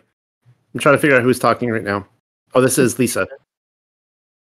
So we always think that Sheol is under us, under our earth plane of existence, and that the outer darkness is below us. But if there's 7 firmaments and we're in the first one and Yah is in the one at the 7th, aren't we the lowest? So why do we assume something is under us? What if we are? That's what I think the outer darkness rings so true to me. We are the bottom rung, like the bottom of it. It is us. That's a really good thought. And I'm not saying that that's untrue. You might be spot on. And just so everybody listening understands what she was talking about there being 7 firmaments, and these can be found in books like Third Esdras, Third Baruch. No, I'm sorry. Third Baruch, Second Enoch, Ascension of Isaiah. There's quite a few books that talks about the 7 firmaments of heaven. Great books. I love them. I love Ascension of Isaiah. It's one of my favorites. And so of course, the first heaven would be under the firmament here, but then once you get past the waters above, there's a whole the second heaven with another firmament. You just keep going up. We're like in this building, right? Like a beehive or something, and we're on the ground floor. I still think that there is Sheol below us. I still think there is. And in fact, if you read the Legends of the Jews, Volume 1, in the opening pages, I'm still trying to get to the bottom of this and where it's being sourced from, but they say that there's 7 worlds below ours. And the world directly below us, interestingly enough, is where there's a lot of kooky creatures, like when it talks about in Jasher, where the people with the lion heads come up and do battle and stuff. We always go into the Nephilim research and say that these were, some sort of hybrid creatures created on this earth, but it is possible that they actually come from the earth below us. I've actually wondered this with the wild men and Sasquatch and that kind of stuff, the dog men. What if these actually come from the earth below us? What if they came up here and got stuck up here? And so I do think there's a possibility that there are realms below ours. It's not, people think of a hollow earth theory. This is more it's more like a building, and that we're on the first floor, the ground floor, but there's basements below us. But I don't know that you could be correct 100%. That was a good thought. So I wanted to say something about some stuff that I saw in Enoch that someone brought up to me one day, and it kind of threw me back. I didn't really know what to make of it. But in Enoch, it's in Enoch 2. It's in Second Enoch, I think, 7th verse. Says how he was taken up to the second heaven. And it said, and those men picked me up and brought me up to the second heaven, and they showed me, and I saw a darkness greater than earthly darkness. And there I perceived prisoners under guard, hanging up, waiting for the measureless judgment. And those angels have the appearance of darkness itself, more than earthly darkness. And unceasingly they made weeping all day long. And I said unto the men who were with me, why are these ones tormented unceasingly? And it says, those men answered me, these are the ones who turned away from Yahweh, who did not obey Yahweh's commands, but of their own will plotted together and turned away with their prince and with those who are under restraint in the 5th heaven. And I felt very sorry for them. And those angels bowed down to me and said to me, man of God, pray for us to Yahweh. And I answered him and said, who am I, mortal man? So when he's talking about that he grabbed him, took him up to the second heaven, and that's where he saw this darkness where there were angels in prison. And, I don't know if it's just that Second Enoch isn't like, you know, a legitimate book per se. But I think Second Enoch and Third Enoch talk about this concept of the multiple heavens, and there's something analogous to a darkness where there's prisoners somewhere up in the second heaven. Yeah, it seems like in so I started a paper a couple years ago and gave a presentation on the seven firmaments of heaven. And one of the things I noted is that when you look at the ascension of Isaiah with Enoch, second Enoch, and then third Baruch, we'll look at their different job titles. Isaiah was he was a prophet with the king in Jerusalem. Baruch was he was Yirmiyahu or Jeremiah's kind of disciple, but he was a scribe and also devoted to the temple. And then Enoch was you guys know, but he was like a advocate, kind of a messianic prototype prophet, so on and so forth, and he dealt with the Watchers. So what's interesting in each of those books is that as they ascend through the different heavens, each one of them, they see things that correspond with their earthly ministry. I find that really interesting. And so as Isaiah goes up through all seven, he goes through all the different courtrooms, the different thrones. As Baruch goes up, I think he sees, what does he see? I think he sees like the judgment of like Babel and Babylon and different things like that throughout. And then Enoch sees like the punishment of the Watchers. So yeah, I don't know. I mean, it seems like, because when we think about these different heavens, these are huge, right? I mean, look how huge our realm is. So if each of these worlds are like at least the size of ours, it might be way bigger. I don't know. They're being taken to this one small little scene. It would be like me going to San Quentin and telling you the whole Earth is just San Quentin. Well, obviously not, right? So I don't know. Yeah, but that's a good thought, and it could be up there too. It seems to me that there are just prisons on different levels of heaven. Baruch said he saw the people that were turned into animals from the Tower of Babel. They were like in the second or the third heaven too. Another thing about Enoch, I think it comes from Joshua. I posted it in the chat a little bit earlier, is that it says that when he was taken up in the whirlwind, that what was left over was like a big pile of snow or something like that. It just says there was snow, and they had to dig through the snow looking for the men that were with them that disappeared too, or like found them dead or something. I forget exactly what happened to the men. But the fact that there was snow there, someone at the same time that I was looking that up mentioned something about dimensions or something like that. How the outer darkness and the light, there's two different worlds. They just can't see each other. And I was wondering, like, well, what if it's more than just dimension? It's like physically there. They're both there. But the other dimension is like, we see it as being frozen right now or something like that. It's just a thought. Well, I think the only other dimension there is the spiritual realm, which the majority of us can't see into. And I think that's what's happening with CERN, is that somehow they have opened up a portal with these demonic beings, fallen angels, whatever, in this last time, that they have actually opened up a portal, and that people are now being able to see into the spiritual realm. As far as all these other dimensions, I don't buy any of it. I think that's all deception. I think there's only two realms, the one we're in and the spiritual realm. That's just my thoughts on the matter. Hello, everybody. So I'm really intrigued with the idea that the hidden wilderness is, somewhere in this realm that we just aren't allowed to go to. But then I know that Noel, you mentioned the Matthew 8, but the sons of the kingdom will be cast out into the outer darkness, and in that place there will be weeping and gnashing of teeth.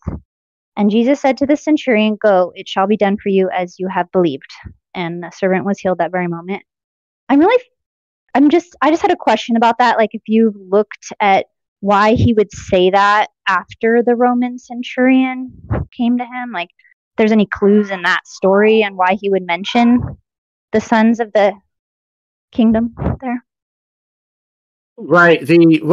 Okay. So it seemed to be a transfer of the sons of the kingdom, right? So, Yahusha is as a prophet who is coming to prophesy of what will befall that generation, right? Not a distant generation, but that generation within 40 years, they would see all these things that he talked about, at least many of them, befall, is that and so the sons of the kingdom, it could refer to the Yahudim, right? It could be that they would be tossed out. And he's saying, look, this Roman centurion, these people are going to make it in the kingdom. You're not, right? So that could be that.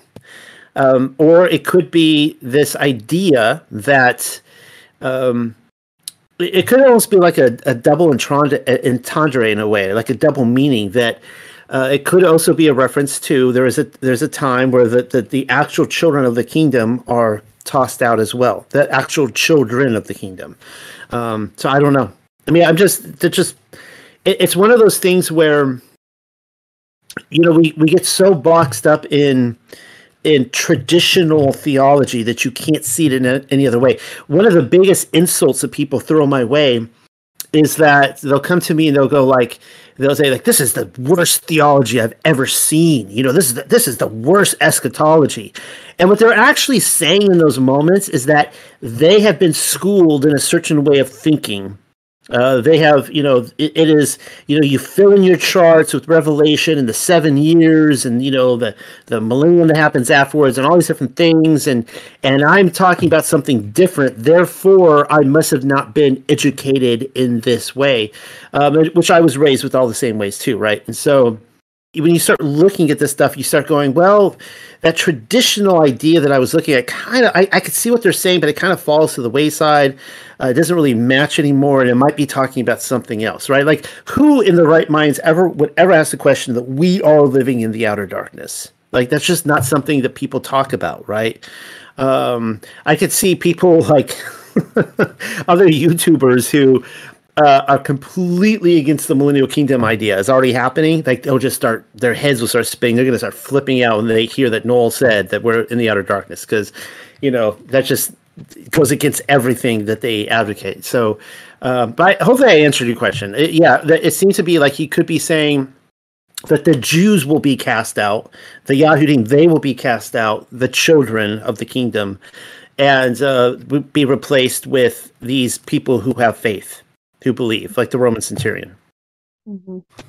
Yeah, I was getting my hair trimmed the other day, and I have a very gay hairdresser guy, and he talks about it, but he has stuff about prayers all around, and so it was just funny because I was like, I look into things, and I don't necessarily believe, what the church says. I think it's possible that, we're in the short season of deception, and we're waiting for, a new heaven and new earth. And he just gets this shocked look on his face, and he goes, "You mean the 1,000 years of peace have already happened?" And I just laugh and say, "It's possible." And it was just so cool to see him, because that made, it's like that traditional idea that we're still waiting forever. It's a way that people lose hope. And so it's like, just, for him to maybe go home and think about that could maybe make him reconsider some of the way he's living. And so I think this is amazing. Yeah. I talked to enough people about this where we can actually find common ground really quickly. We're like, okay, so you believe that that Yahusha is coming back, and that there's gonna be this time of tribulation, and that then 1,000 years will be established. And they'll go like, yeah, I believe that. I'm like, okay, and then after the 1,000 years, there's going to be a season of deception when Satan's going to go out and deceive the whole world. They're like, yeah, I believe that.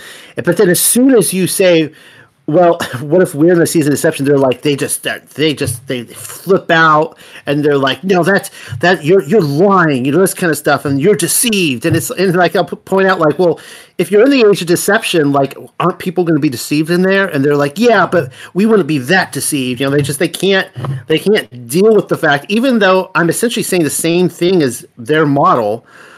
It's just the placement that just people flip out over this thing. So obviously you guys all know in here, and you guys have been a part of this discussion. So